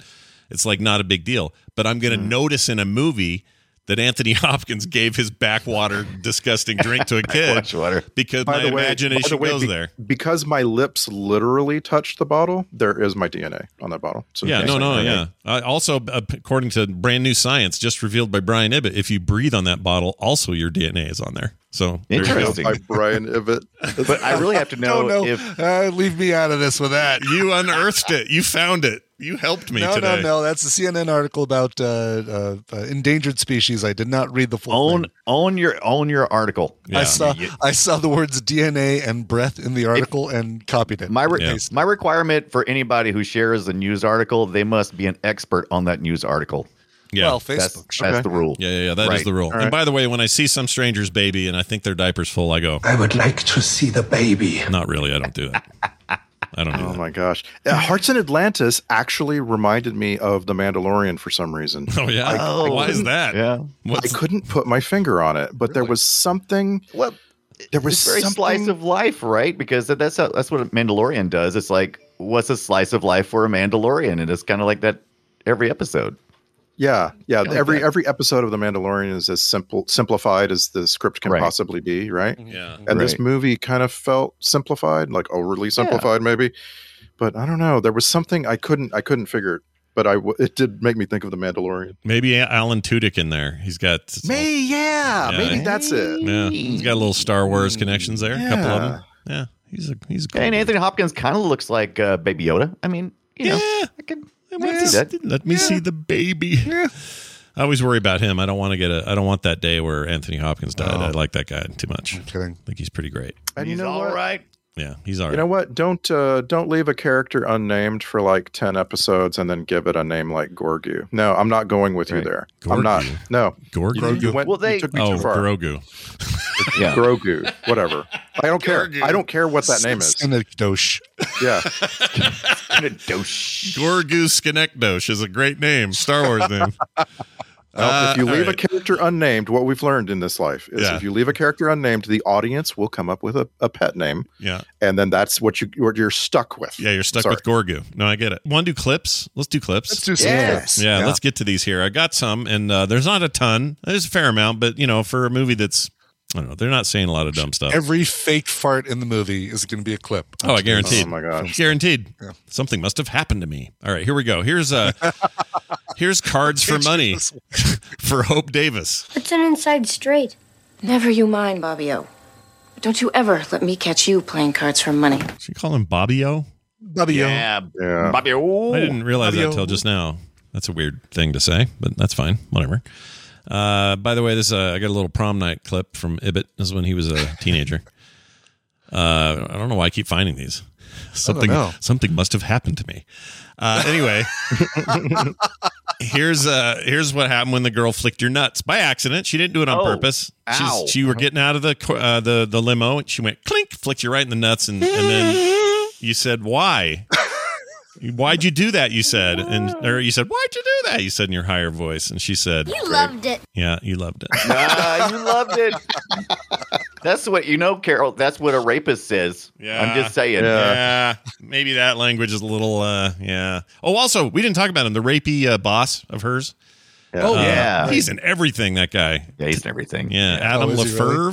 Yeah. TV guy. Yeah. He's in Fool's Gold. She's Out of My League. Bounty Hunter. Manchurian Candidate. Bull. I mean, he's still working. He's busy as hell. This guy, busy guy. Born 1950. Anyway, he was in like the first couple of episodes of Ozark. Oh yeah, he's in Carl, right? Is the character Carl? Sure. Was he the old partner? Just saw him in The Sinner too with Bill Pullman. Oh yeah, he's a police chief in that. Mm-hmm. He's cool. I like him. Except in this, he's creepy. Every time you see him in this movie, you're like, oh, that guy's going to try to rape somebody. Yeah, I didn't like him at all. He's a rapist. He sure is. All right, next clip here. We got one. Let's see. What's with the voice? Okay, so this is Sully, sorry, and it's a horrible voice. I don't think it's really his. If it is, that's why they didn't have him talk much, but here it is. Poker. You try to draw a card in the middle. It's dumb. Strictly for suckers. That sounds like an old guy faking it. It does sound like an adult trying to do a kid voice. Yeah. Hey, guys, what's going on? Hey. I'm a kid. Well, play some cards. Play some cards. Hey, you guys, I'm Sully. Hey, what's up? My shirt's off. It's basically Trey Parker and Matt Stone did the ADR work for this friend. It's becoming Cartman with every repetition. It's becoming more Cartman. With every mimeograph, it becomes Cartman. You're so That's stupid, right. Tally. Yeah. Get that straight in for a second. See you guys. And green hand. All right. Don't be afraid. I don't know what this is. Something about not being afraid. Don't be afraid. A Tale of Two Cities ends with a beheading. All kinds of great stuff. Oh, yeah. Oh, thanks, man. Yeah, it's good. By the Way to ruin the ending. Exactly. Hey, Rosebud's a sled. Hey. You know, I'd always forget. He gets out. I forget so often that he's in the Elephant Man. He's not the Elephant Man, but he's the guy. Yeah, he's the handler or the friend. The friend of John. So I want to Merrick. ask this. I want to ask a question. Yeah. Do we think Anthony Hopkins has range? Yes, but it's the Anthony Hopkins range. Brian Dunaway? What? And I'm not complaining. Anthony Hopkins, he is. Yeah, I don't know. I'm That's a not good question. complaining. Does he He's have range? amazing. Yeah, it's He's so great. tough because, you don't want to say he doesn't have a lot of range because he is such a great actor and he's so great in the range he has. But you think of the extremes, right? You think of like, all right, when has he played somebody just really horrible? And the most horrible character I can think of is Hannibal Lecter. Yeah. And that's not too far from this. Like, No, Hannibal not at all. Lecter would befriend this kid, and I'm not going to go with you to the carnival. I'm going to stay home and wait for the tax collector to come over. Yeah, I'm going to eat you, is what he'd say. Right. I'm trying to think. Like, I didn't see that father thing that was last year. Well, he was great in that, but it was like Hannibal Lecter with slight dementia. What about the weekend? No, what was it? Was the Kellogg's movie? Road to Wellville. Road to Wellville. Road to Wellville. That's that's wild. He kind of goes in a different direction there, right? Isn't he? That's a good call. So, Titus. Titus, man. If you guys have never seen Titus, and I don't mean the TV show. Titus is great. But still within what we've seen. I'm just saying this and his character in Meet Joe Black and his character in the Zorro movies, by the way, that we just saw, and his character in, let's just say, World's Fastest Indian. They're all really similar. Great actor, and doesn't need to go beyond what his range is for us to really love him. Mm-hmm. Yeah, right. Yeah, I agree. Yeah, he's very good. He's a presence. I liked him as Thor, or not Thor, Odin. He was good as Odin. Yeah. Right. What else? Oh, Dracula. I want to see him as Thor. Yeah. Do it. Howard him and Zinn. Natalie Portman. That'd be great. Amistad, very good. He was great as Obi-Wan. He was great as we saw him recently as in Mask of Zorro. Remember that? He was like the prison guy. I wonder who said that 2 minutes ago. Oh, I missed it. Sorry. I don't know. I was busy touching my spit. I heard you say on air. I heard you say Fastest Indian, and I went and looked it up because I love that movie. It's such a good movie. I do too. I'm just saying, like, it really doesn't require that Anthony Hopkins play something out of his lane. Like, he doesn't need to be like super energetic. He never plays like an athlete. You know what I mean? Somebody's going to remind us of like a really out there Anthony Hopkins role and be like, oh yeah, of course, that was great. The thing is, Anthony Hopkins is always, since I've watched movies and everything I've ever seen him in, he always seems like he's the same age. He seems. He doesn't seem to even age. young. He seemed old. It's really weird. He's been 59 years old in every movie he's ever made. Yeah, he was great as Gandalf. He was great as M in the James Bond movies. Yeah, he was an excellent Gandalf. He was great as Morpheus. I mean, when he played M, I couldn't believe he'd put on a dress and played lady, but really amazing.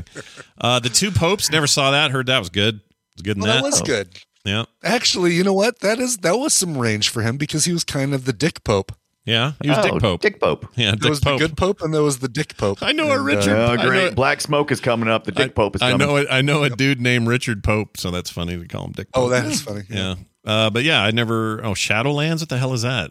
Other than a currently boring expansion.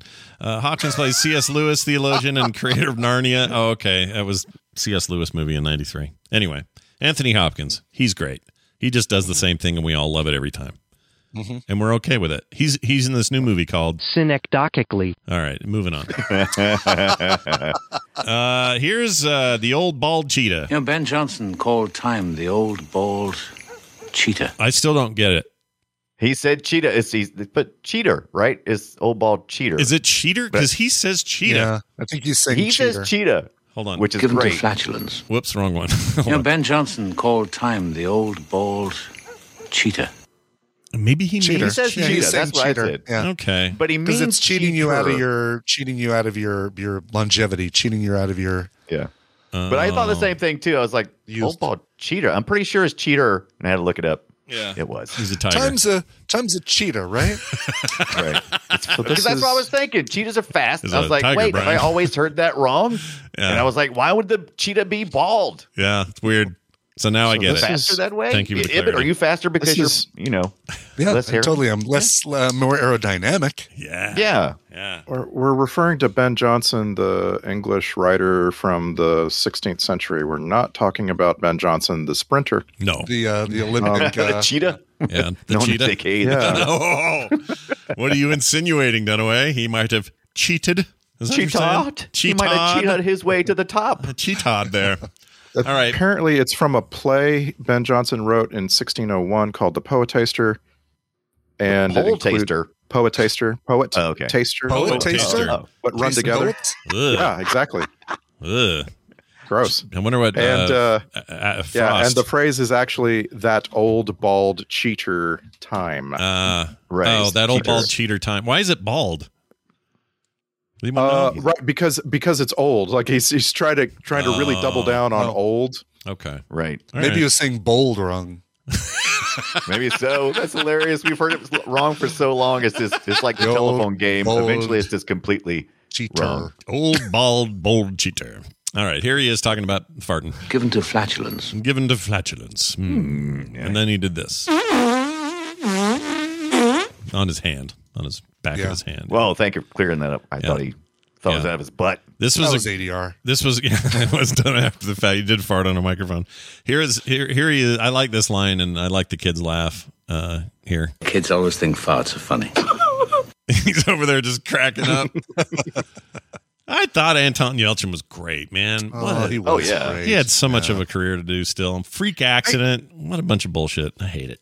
I just want to say, I would actually worry if my kid didn't find farts funny. Oh, yeah, no, Like, you know what I mean? Like, Yeah. and it's been funny for him since he was like 3, and he's now 12, and it's still always funny. Well, You know what I mean? I never found farts funny at all. I don't know if you guys are like that. I still find them funny. What? I've never thought they were funny. Really? Never thought a you fart gotta was realize- funny. Okay, so you got to realize that I was bullied as a kid, and one of the ways they bullied me was by farting on me. So I never found. I would it like funny. to. It's like I would F like off. to. I'd like to apologize in real time to my friend Brian Dunaway. I want to apologize when I said that there's something wrong with you if you don't find. There was farts something funny. wrong with me. That's kind of literal. Yeah. Right. You should look around your life if you know any children. I mean, we're not saying that And there's try to- nothing wrong with you, Brian. We're just saying that that's not what makes something wrong with you. I know. I'm not trying to insult you as a Right. result of that. Yeah. But what is funny about a fart other than you're totally It makes a with funny noise? sound. Yeah. It makes Okay. a funny sound Okay, so that's it's- coming out of your it's butt. Silent Okay. but deadlies are not funny. Yeah. But it's You don't smell It is them and deadly. go, "Oh, that's funny." You know what it is? It's a Oh, contrast to our humanity. So if you have like the queen, she's very prim and Right. proper, walking around. Yes, very good. Yes. Why is that? It's a contradiction. Yeah, no, that's kind of funny, but I'm talking about when a kid farts. Of course, a kid farts. There's no filter on a kid who's going to fart. Yeah, they do fart. There's no contradiction. See, that's pretty fun. That's pretty funny. I've All never right. found it funny. Well, all right. That's interesting to know that. Here's But that's fine. You yeah.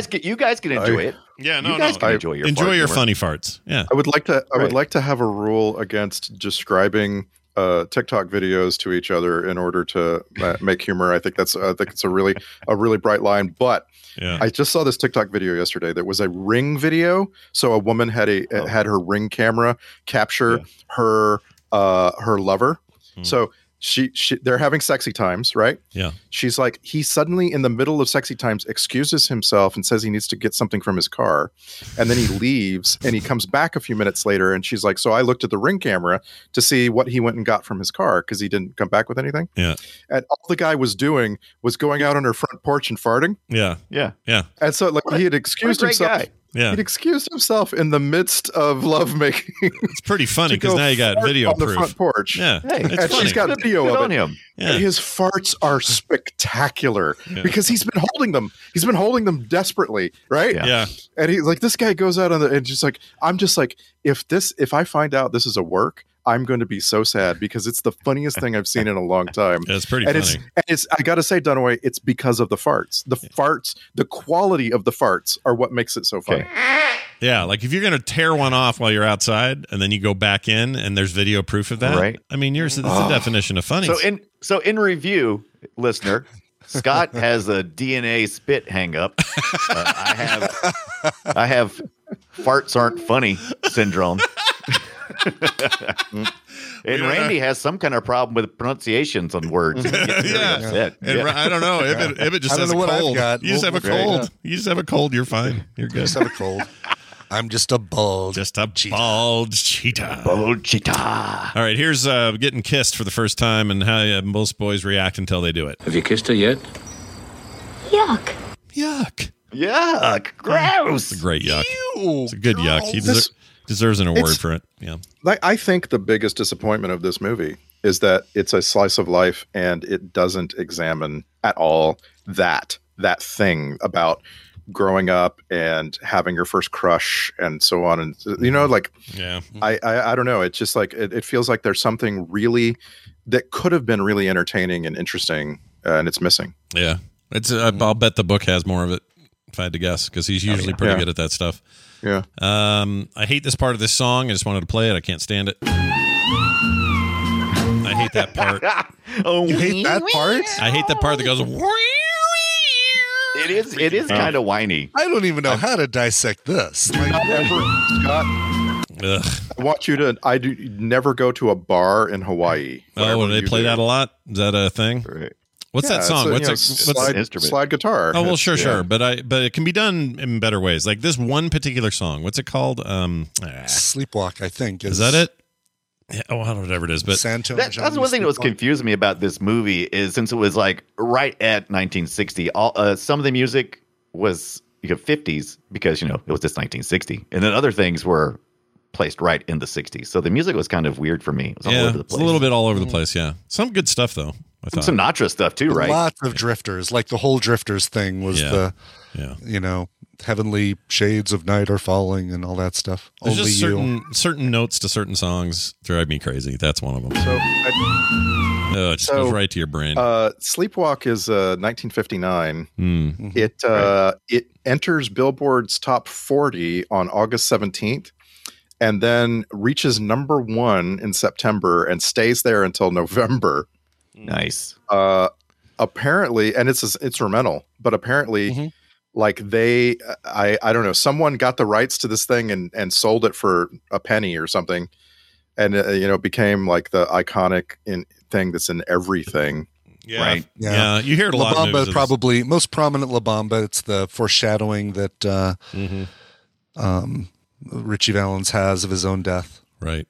And if you hit play on the YouTube that I just put in our Discord, you'll actually see either Santo or Johnny, I don't know which one's which, playing the slide guitar thing. That's right.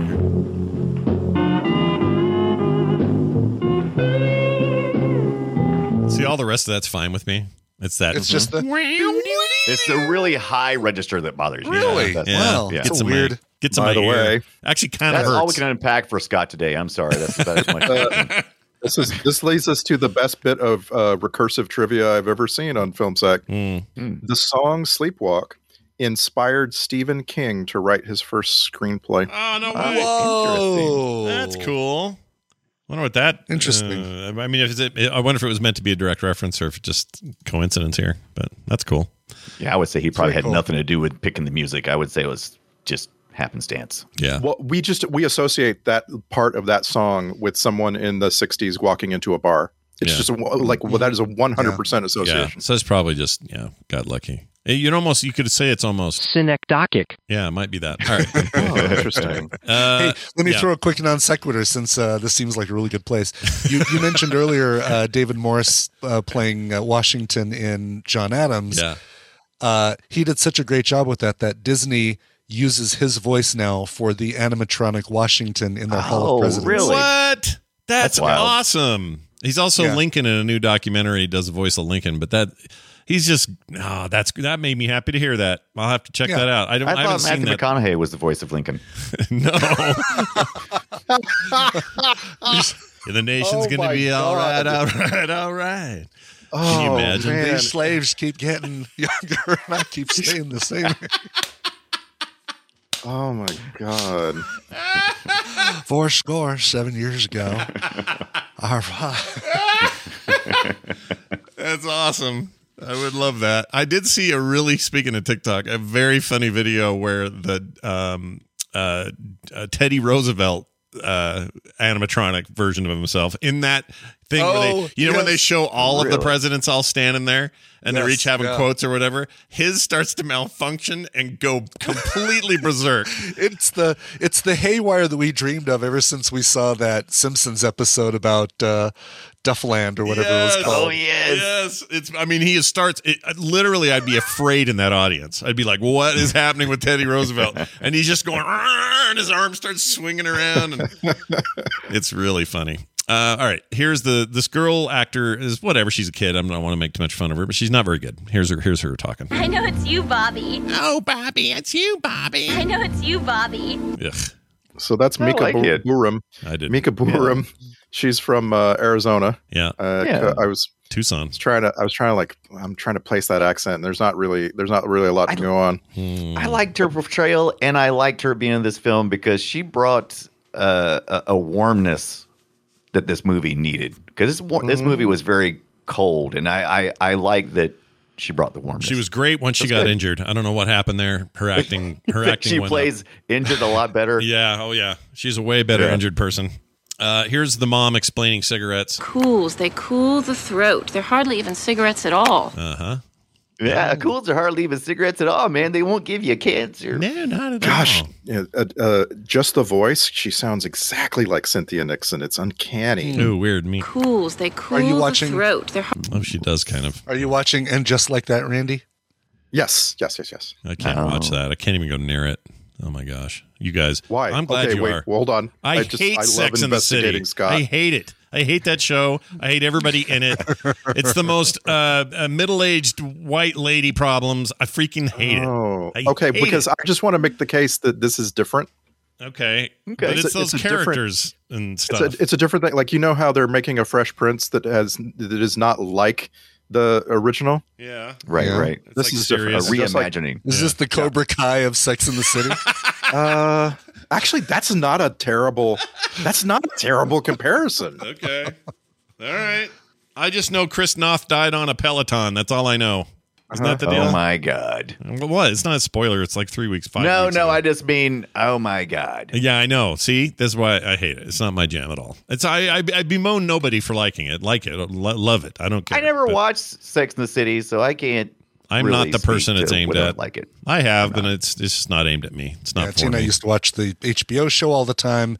She saw the movies. I stopped at the finale of the original TV show, and I have not watched anything since. Did you storm off? I'm done. I'm out. Yeah, I basically said, "Thank God that's over." I don't know why I was hooked on watching that crap. I would ask you, Brian Ibbett, to just watch a few minutes of the first episode of And Just Like That, just so you know, I think I watched it all for the Kim Cattrall nudity. I think that's why I watched it.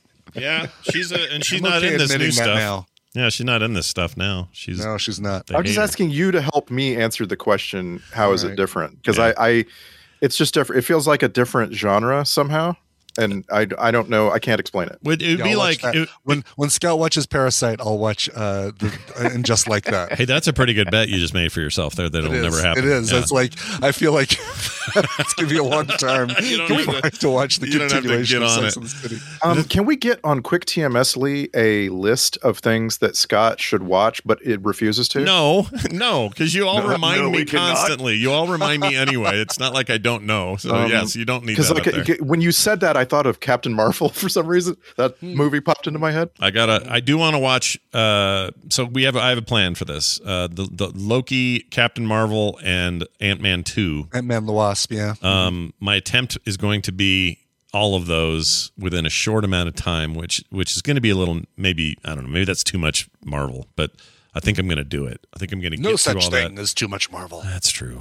I do like it all. So what is even my problem? My problem is permanence. Every time something's going to be somewhere forever, I just like go, oh, I'll get there. And then I just don't ever get That's there. interesting because it's the opposite of FOMO.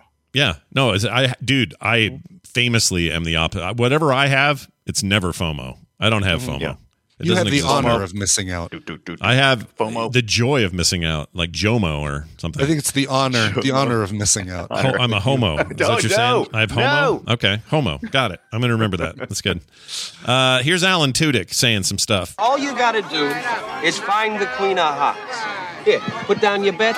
I'll do it again. All right, one quarter. That's it. Queen of Hearts. Queen of Hearts of Atlantis. That's what you gotta find. The Queen of Hearts of Atlantis. And then, I wrote, nobody says this anymore because it's kind of offensive. Easy peasy Japanese. There's that. Yeah, that was nice. It's a fun one. I think Brian Dunaway wanted to talk a little bit about Love Antosha, and I'm interested. Have you seen it, Dunaway? I have not, but I haven't watched it yet. It's the documentary that kind of read by Nicolas Cage. I don't know what this is. Yelchin's Journals. Nick Cage, yeah, he has he's an appearance, but it's not. It's not animated. Well, it's an animated thing, right? No, it's a documentary. It just uses all kinds of interviews and footage, and so there may be some animated sections. I have not seen it. But here it is. Well, I see. It says Yelchin's journals are lovingly animated and audibly brought to life by Cage, but animated not meaning in the cartoon way. Right. I mean, it's Nicolas Cage. You call it animated. Just presented in an animated fashion. I see what you're saying. Okay. This same guy made that Woodstock 99 thing for HBO that was so affecting. I loved that. That was part of their music series. Man, that was good. That Woodstock 99 documentary must be watched by anybody who lived in the 80s and 90s. You have to see it. It's insane. I need to see that. Freaking Fred Durst. I just want to kick him in the nut. Just right in the nut. In the nut. It's so interesting. So Scott has seen that, but has not. Yeah, I'm surprised by that. Maybe that's a permanence thing. You're like, it'll be there. I'll get to it. Kind of. It might be. Yeah. I don't know. I don't know why we do that. It's so much choice now. There's just so many things to watch. It's like, I'll get to it, kind of thing. And I watched the other one in that series, right? Because it's the same part the same HBO series that has the Alanis Morissette deal. Yeah, it's called, Sound Music Town USA. Where is it? Music Town. It has to rhyme, right? That would be the only way they could have. Music Box. That's Music it. Box. That's it. Yeah. And they're different directors, they're basically standalone films. But if you ever wanted to see how Moby looks today, that's a great documentary. You need to, though. He looks like this shriveled up little old man that you might run into at all I'm saying is his extreme veganism. Because I imagine he looks like the guy that used to make me want to go to Six Flags. Yeah, the old guy. Yeah, the old guy used to. Yeah, that's pretty. Who obviously close. wasn't an old guy. That's pretty close. And whatever, we all get old. But my point is, I feel like his extreme veganism has turned him into a man who looks like he never had meat. You mean his tattoo? He's never eaten meat in on his his life. neck. Yeah, maybe. Moby has a neck tattoo now. Wow, Yeah, that seems vegan for life. Yes, so if you've tattooed on your neck, is that what it says? Yeah. Wasn't he in trouble for saying him and Natalie Portman got it on or something? There was some deal with that. Something weird and creepy happened with Natalie Portman. Right. Anyway, I try not to look directly at Moby. There's his tat. That's right from that documentary. Yeah. Oh, He's man. a normal How do you guy. tell Moby from the Dean and Community? Yeah, and now you've got me thinking that Moby was the dancing old man for Six Flags. Damn it! It's almost like somebody said that 2 minutes ago. All right, moving on. Where the hell were we? Oh, I still got some clips. There's only a couple left. What? Here's this. What do you think you're doing? Oh, that's after he kissed her. What do you think you're doing? Some old-timey language. You liked it. No, it's fine. Here's some old-timey language. You could sleep on the pull-out couch, which is oh so comfortable, and you two could go to the diner and then maybe even take in a movie. Take in a movie? You sold me a pull-out couch. Yeah, pretty nice. It's a pretty fancy pad you got there, lady. Yeah. Yeah, I like that she's kind of complicated as a mom. She's not she's not just one note, bad parent. Yeah. Right. I think that's probably some of the best of the movie is seeing her going through her different moods and her different needs. Oh, here's Moby's tattoo Ibbot put in the thing. Look. That little V is for vegan. It's not to say that's his vegan tattoo, yeah. That's not his vagina finger. Oh, that's not the only one. You haven't seen his neck one? Apparently he has a neck one too, but that's the... Yeah. Well, the neck one's like in case you didn't see the finger. Look at the neck. The image above him shows the neck one, but you can't read it from there. So who knows what that says. But that V could be anything, though. It could be, I love the show V, or this is my vagina finger. Yeah. Yeah, this is my vagina. This is my vagina finger. Careful. Careful with my vagina finger. All right. Or it's just something that points to his fingernail. It's really just an arrow. Right. It's not even a V. Yeah. It's not even a V. It's an A. It's upside down. All right. Here's I loved this moment I wrote. Want a root beer? That's the only good thing about you going. I can't stand that stuff. I just think he was good, that kid. Yeah. My daughter is his age now. She's 27 when he died. I hate that. All right. Moving on. This is for all of us to enjoy. That was for the Gerber baby. All right, there you go. That was for the Gerber baby. Don't call her the Gerber baby. That's what we're trying to get away from. Right. That's like saying somebody called you a horrible name. Like somebody calls you, hey, shitty pants, and then later go, that was for shitty pants. That was for shitty pants. Didn't appreciate it. Her name's Carol. Yeah. Carol, and the proper way to say it is shitty pants sends his regards. Yeah, there you go. There you go. Courtesy of the shitty pants. Shitty pants. Get those guns, Tommy. All right, here comes the train.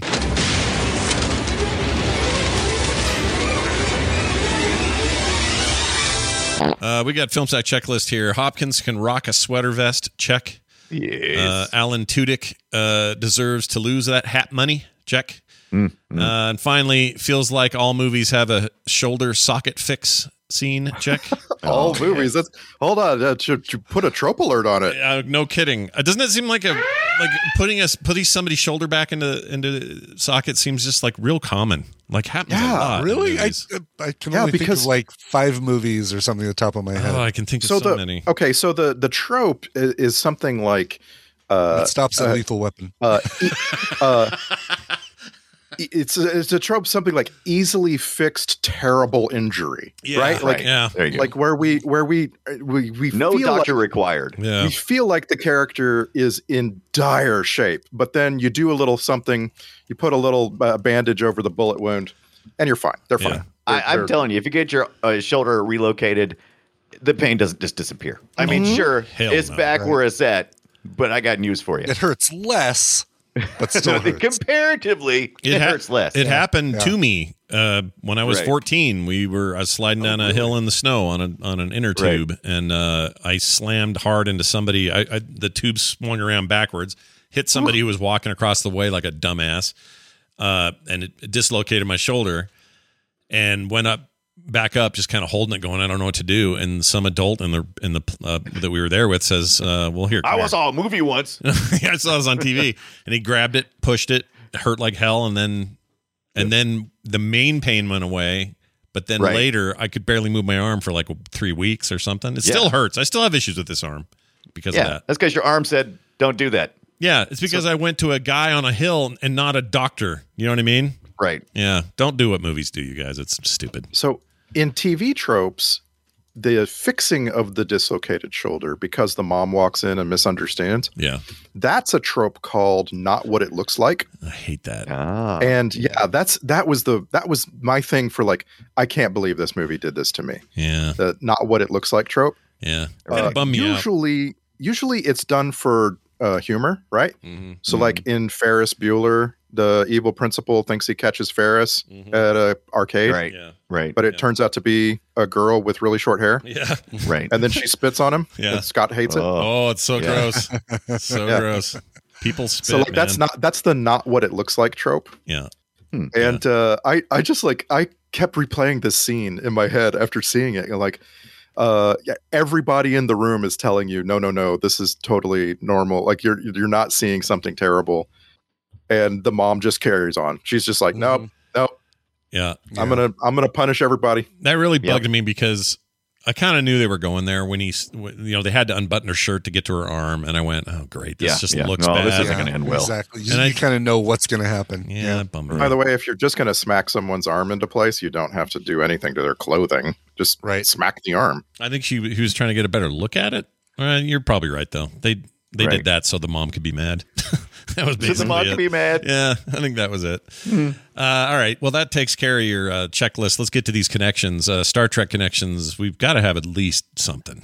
Well, we know we have Yelchin. Yeah. Is that it? And that's it. Yeah. Well, I looked through the whole cast. Anton Yelchin. He was Pavel Chekhov in Star Trek 2010, Star Trek Into Darkness, and Star Trek Beyond. So I'm telling you, believe it or not, Alan Tudyk has never been in a Star Trek show. Hope Davis has never been in a Star Trek show. And David Morse has never been in a Star Trek show.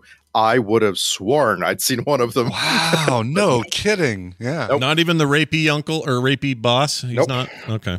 All right. Nope. Looked at him. I looked at everybody. Wow. I'm a little surprised by that. I don't know why. Just surprises me. I can picture a lot of those people in Star Trek. I mean, Anton Yelchin is a pretty awesome connection. Like he can't beat that. Yeah, he was great as that. I would like to believe there would have been a fourth Star Trek movie by now with Anton Yelchin if he hadn't died. Probably. And that third one is my favorite by far than the other two. I really like the third one. And I wish.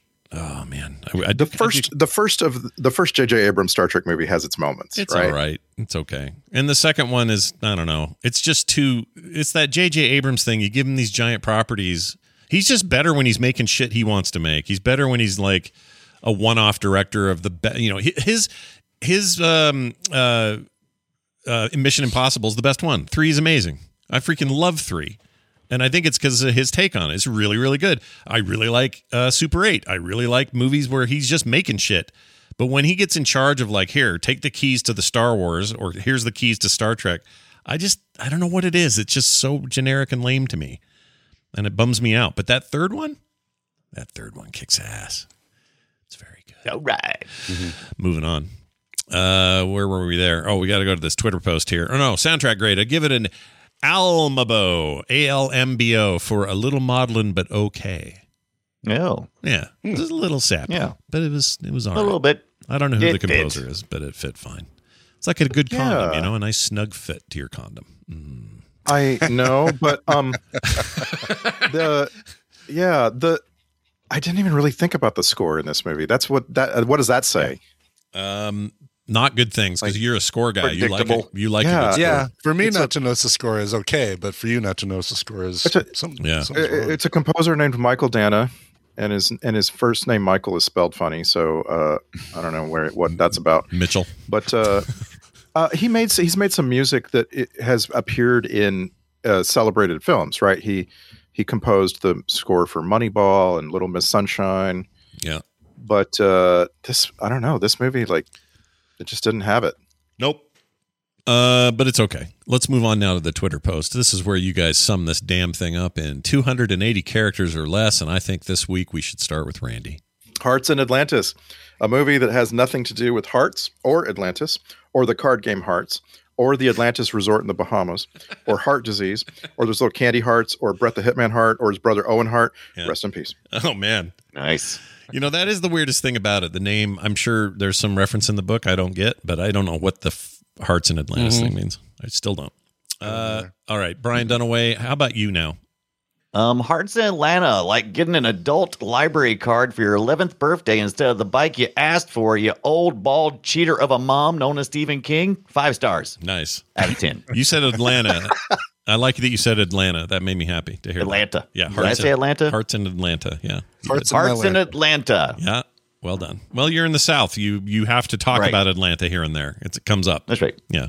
I was in Atlanta yesterday, as a matter of fact. Oh, is that where you drove? Okay. Yeah, I drove past Atlanta and Six Flags. Hello, Six Flags. There was no old man out there looking like Moby. Yeah. I didn't see him. He was like, don't eat meat, only eat vegetables. That's what he said in the song. All right, moving on to Brian Ibbett. Hearts in Atlantis. Imagine a Stephen King movie where nothing happens, and that's okay. We all emote down here. Oh, I like that. That was very good. Good one. Nicely done. It. Thank well, you. listen, that brings us to this moment here. Where is it? Sorry. Here it is. These alternate titles. It was almost called Farts in Atlantis, because they were talking about farts all the time. Or Chekhov's Gum. He was chewing gum in a scene, and it was driving me crazy. But get it? Because Chekhov, get it? Good. Clever. Yeah. All right, moving on to emails. Clever. Here's a quick email from Brandon Eschwick, who wrote into filmsack@gmail.com, says, "Hey, Sackers, based on your recent discussion of Mel Gibson, I recently watched Boss Level on Hulu with Frank Grillo and Mel Gibson, and I was really surprised of how much I enjoyed this Groundhog Day-like movie, and I think it's definitely Film Sack material. Kindest regards, Brandon." So maybe that's one to look into there. We got the Frank Grillo, you got the Mel Gibson, you got the... Anybody have a favorite Groundhog Day movie post Groundhog Day? That isn't Groundhog Day? Yeah. I like Edge of Tomorrow. Yeah, that's a good one. Yeah, that's awesome. That was going to be my answer. I can't think of another one. Mine is Palm Springs. I just can't, it feels so rewatchable, which is weird because Groundhog Day type movies, they shouldn't be very rewatchable, right? Oh, that Russian nesting doll. That's a TV show, though. Oh, yeah, Russian doll. Yeah. Anyone else see Tiny Map of Perfect Things? No. Oh, what is that? I recommended this a year or so ago. It was a while back. It's on Amazon. It is about a teenager who's stuck in a Groundhog Day loop, and he kind of finds, it's almost like the Bill Murray stuff he does in Groundhog Day, where he saves the kid from the tree and he takes the cat to the vet and he, plays Scrabble with an old person or something like that. But this kid makes a map of all of the things that he can solve in his town during a Groundhog Day. Oh, this is, I remember you talking about this. Has that Catherine Newton girl in it who's so great in everything. I'm always meant to. Oh, and she's in the new Ant-Man. She's Cassie Lang in the new Ant-Man coming out, not the latest one, but the Wasp new one. So can I assume that none of you have seen Palm Springs? No, I've seen it. Oh, Brian has. Oh, okay. I have not. All right, there was just no reaction to that at all. Yeah. Oh, well, I thought I said, "Oh yeah, good one." I think. Okay, good. I think you did say that. I think Discord made it sound like you didn't, but you did. Yeah, it was good.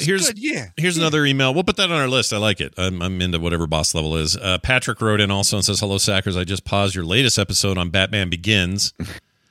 That's paused it. Yeah, what happened? Paused it. It wasn't really our latest, but anyway, because Scott posed the question of who your favorite superhero is that never gained acclaim nor popularity. I'm taking this time to add Guy Gardner, Warrior, to the list. My favorite superhero is Green Lantern, so it was first introduced to Guy in those books. I like him in the books. His representation in animation and other things has been pretty bad, but whatever. He says, I also loved his anti-hero / dickish nature, and when he transformed into Warrior, I was on board. I enjoyed how his character arc changed in his own book and was bummed when it was canceled. Thanks for all the great content and keep it coming. Patrick. I wouldn't mind. Like Guy Gardner, we are in a ripe time if things go well for Black Bolt and then not Black Bolt. Is it Black Bolt? No, Black Bolt. What's Adam? Black Adam? That's what I'm trying to say. Sorry. Okay. Black Bolt is another character, but that ain't Black him. Bolt is Marvel Inhumans. Black Adam is DC. Keep doing that. If that goes well, there's a chance to take that connected DC universe with all the stuff that happens around the core and get more Green Lantern going. That'd be awesome. I'd be all into that. Mm-hmm. I don't think we're going to, though. Guy Gardner's a real, I don't know, you got to have a taste for him. He's a niche character. Yeah, and he's a dick. He really is a dick. Apparently Finn Wittrock is set to play Guy Gardner. Oh, is it He's the American Horror Story staple. Wait, how do I know who? Finn Wittrock. Finn Wittrock. I don't know who that is. Dash. Not Finn Wolfhard. Nope. Finn Wittrock. Oh yeah, I know that guy. He's all right. He's going to play Guy Gardner in Green Lantern. He's great casting for that. Yeah, oh my God. I think so too. Yeah. Oh, it was TV series then. Oh, cool. Right. Yeah, there's a Green Lantern series coming like later this year. HBO Max. This looks like I could have some fun. All right. So wait. Oh, so that series is Guy Gardner. I mean, that's our Green Lantern. He's the number one. There's no Hal Jordan. Oh, really? Okay. So he's... so we're literally getting what this emailer's asking for. Yeah. Patrick, guess what? I got some good news here, Patrick. Green Lantern starring Guy Gardner coming to the small screen near you. Good luck. Sweet. Next week, we are watching Wild Things. Oh, yeah. Wild. If you lived in the 90s. Wild Things. Yeah, you saw that the Pink Flamingo guy was getting it on with two hot ladies. That was the deal. With Party of Five and Starship Party Troopers. of One. Yep, Starship and Party of One. Party of Sheen. Party of Three, Sheen. actually. Yeah. Anyway, that's next week, Wild Things. We're going to give that a shot and see if it's nearly as controversial as it was at the time. Probably not, is my guess. Yeah, it's a John McNaughton film, and we haven't seen any of those. I'm thinking through it. I can't remember one. So that should be interesting. Let's see. John McNaughton known for Henry. I've seen Henry. We should watch Henry, A Portrait of a Serial Killer. That's a cool movie. Right. And The Borrower, and he directed Mad Dog and Glory. These are all like straight films, and it's not in our wheelhouse, but yeah. We should watch Henry. I agree. Last thing he directed was 2007, an episode of John from Cincinnati, which no one liked. So what a bummer that was. Anyway, that'll be next week. We'll watch Wild Things with you as if it was 1998 all over again. In the meantime, Wild Things is streaming on Netflix. Oh, Netflix. Thank you. Netflix. All right. Sorry, HBO. We're going to take a break from your constant quality stuff, and we're going to do that. I think I'm going to watch. I've never seen Dunkirk. Yeah, I know. And it's leaving HBO Max, and I think. Oh, you better hurry! I think I'm going to watch put that on the list. Yeah, I might recommend it on TMS, even though I know it's been done before, but I just don't have time for anything else, so I might do that. Anyway, I would love for you to like Dunkirk enough to talk about it on TMS. Seriously, right. Maybe that'll be my recommendal. Who knows? And it'll be just in time because there's only it leaves on the 12th, so they still got 6 days to watch it. So maybe I will. By then they'll have 3.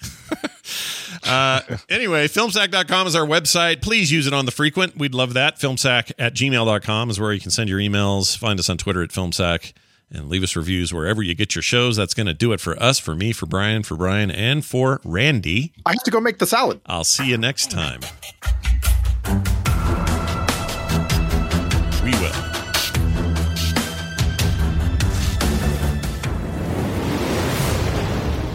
This show is part of the Frog Pants Network.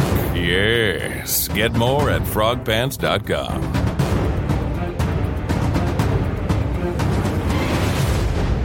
That was for the Gerber baby! Even when we're on a budget, we still deserve nice things. Quince is a place to scoop up stunning high-end goods for 50 to 80% less than similar brands.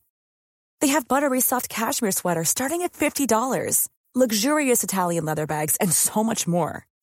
Plus, Quince only works with factories that use safe, ethical, and responsible manufacturing. Get the high-end goods you'll love without the high price tag with Quince. Go to quince.com/style for free shipping and 365-day returns. Hey, it's Paige DeSorbo from Giggly Squad. High quality fashion without the price tag. Say hello to Quince.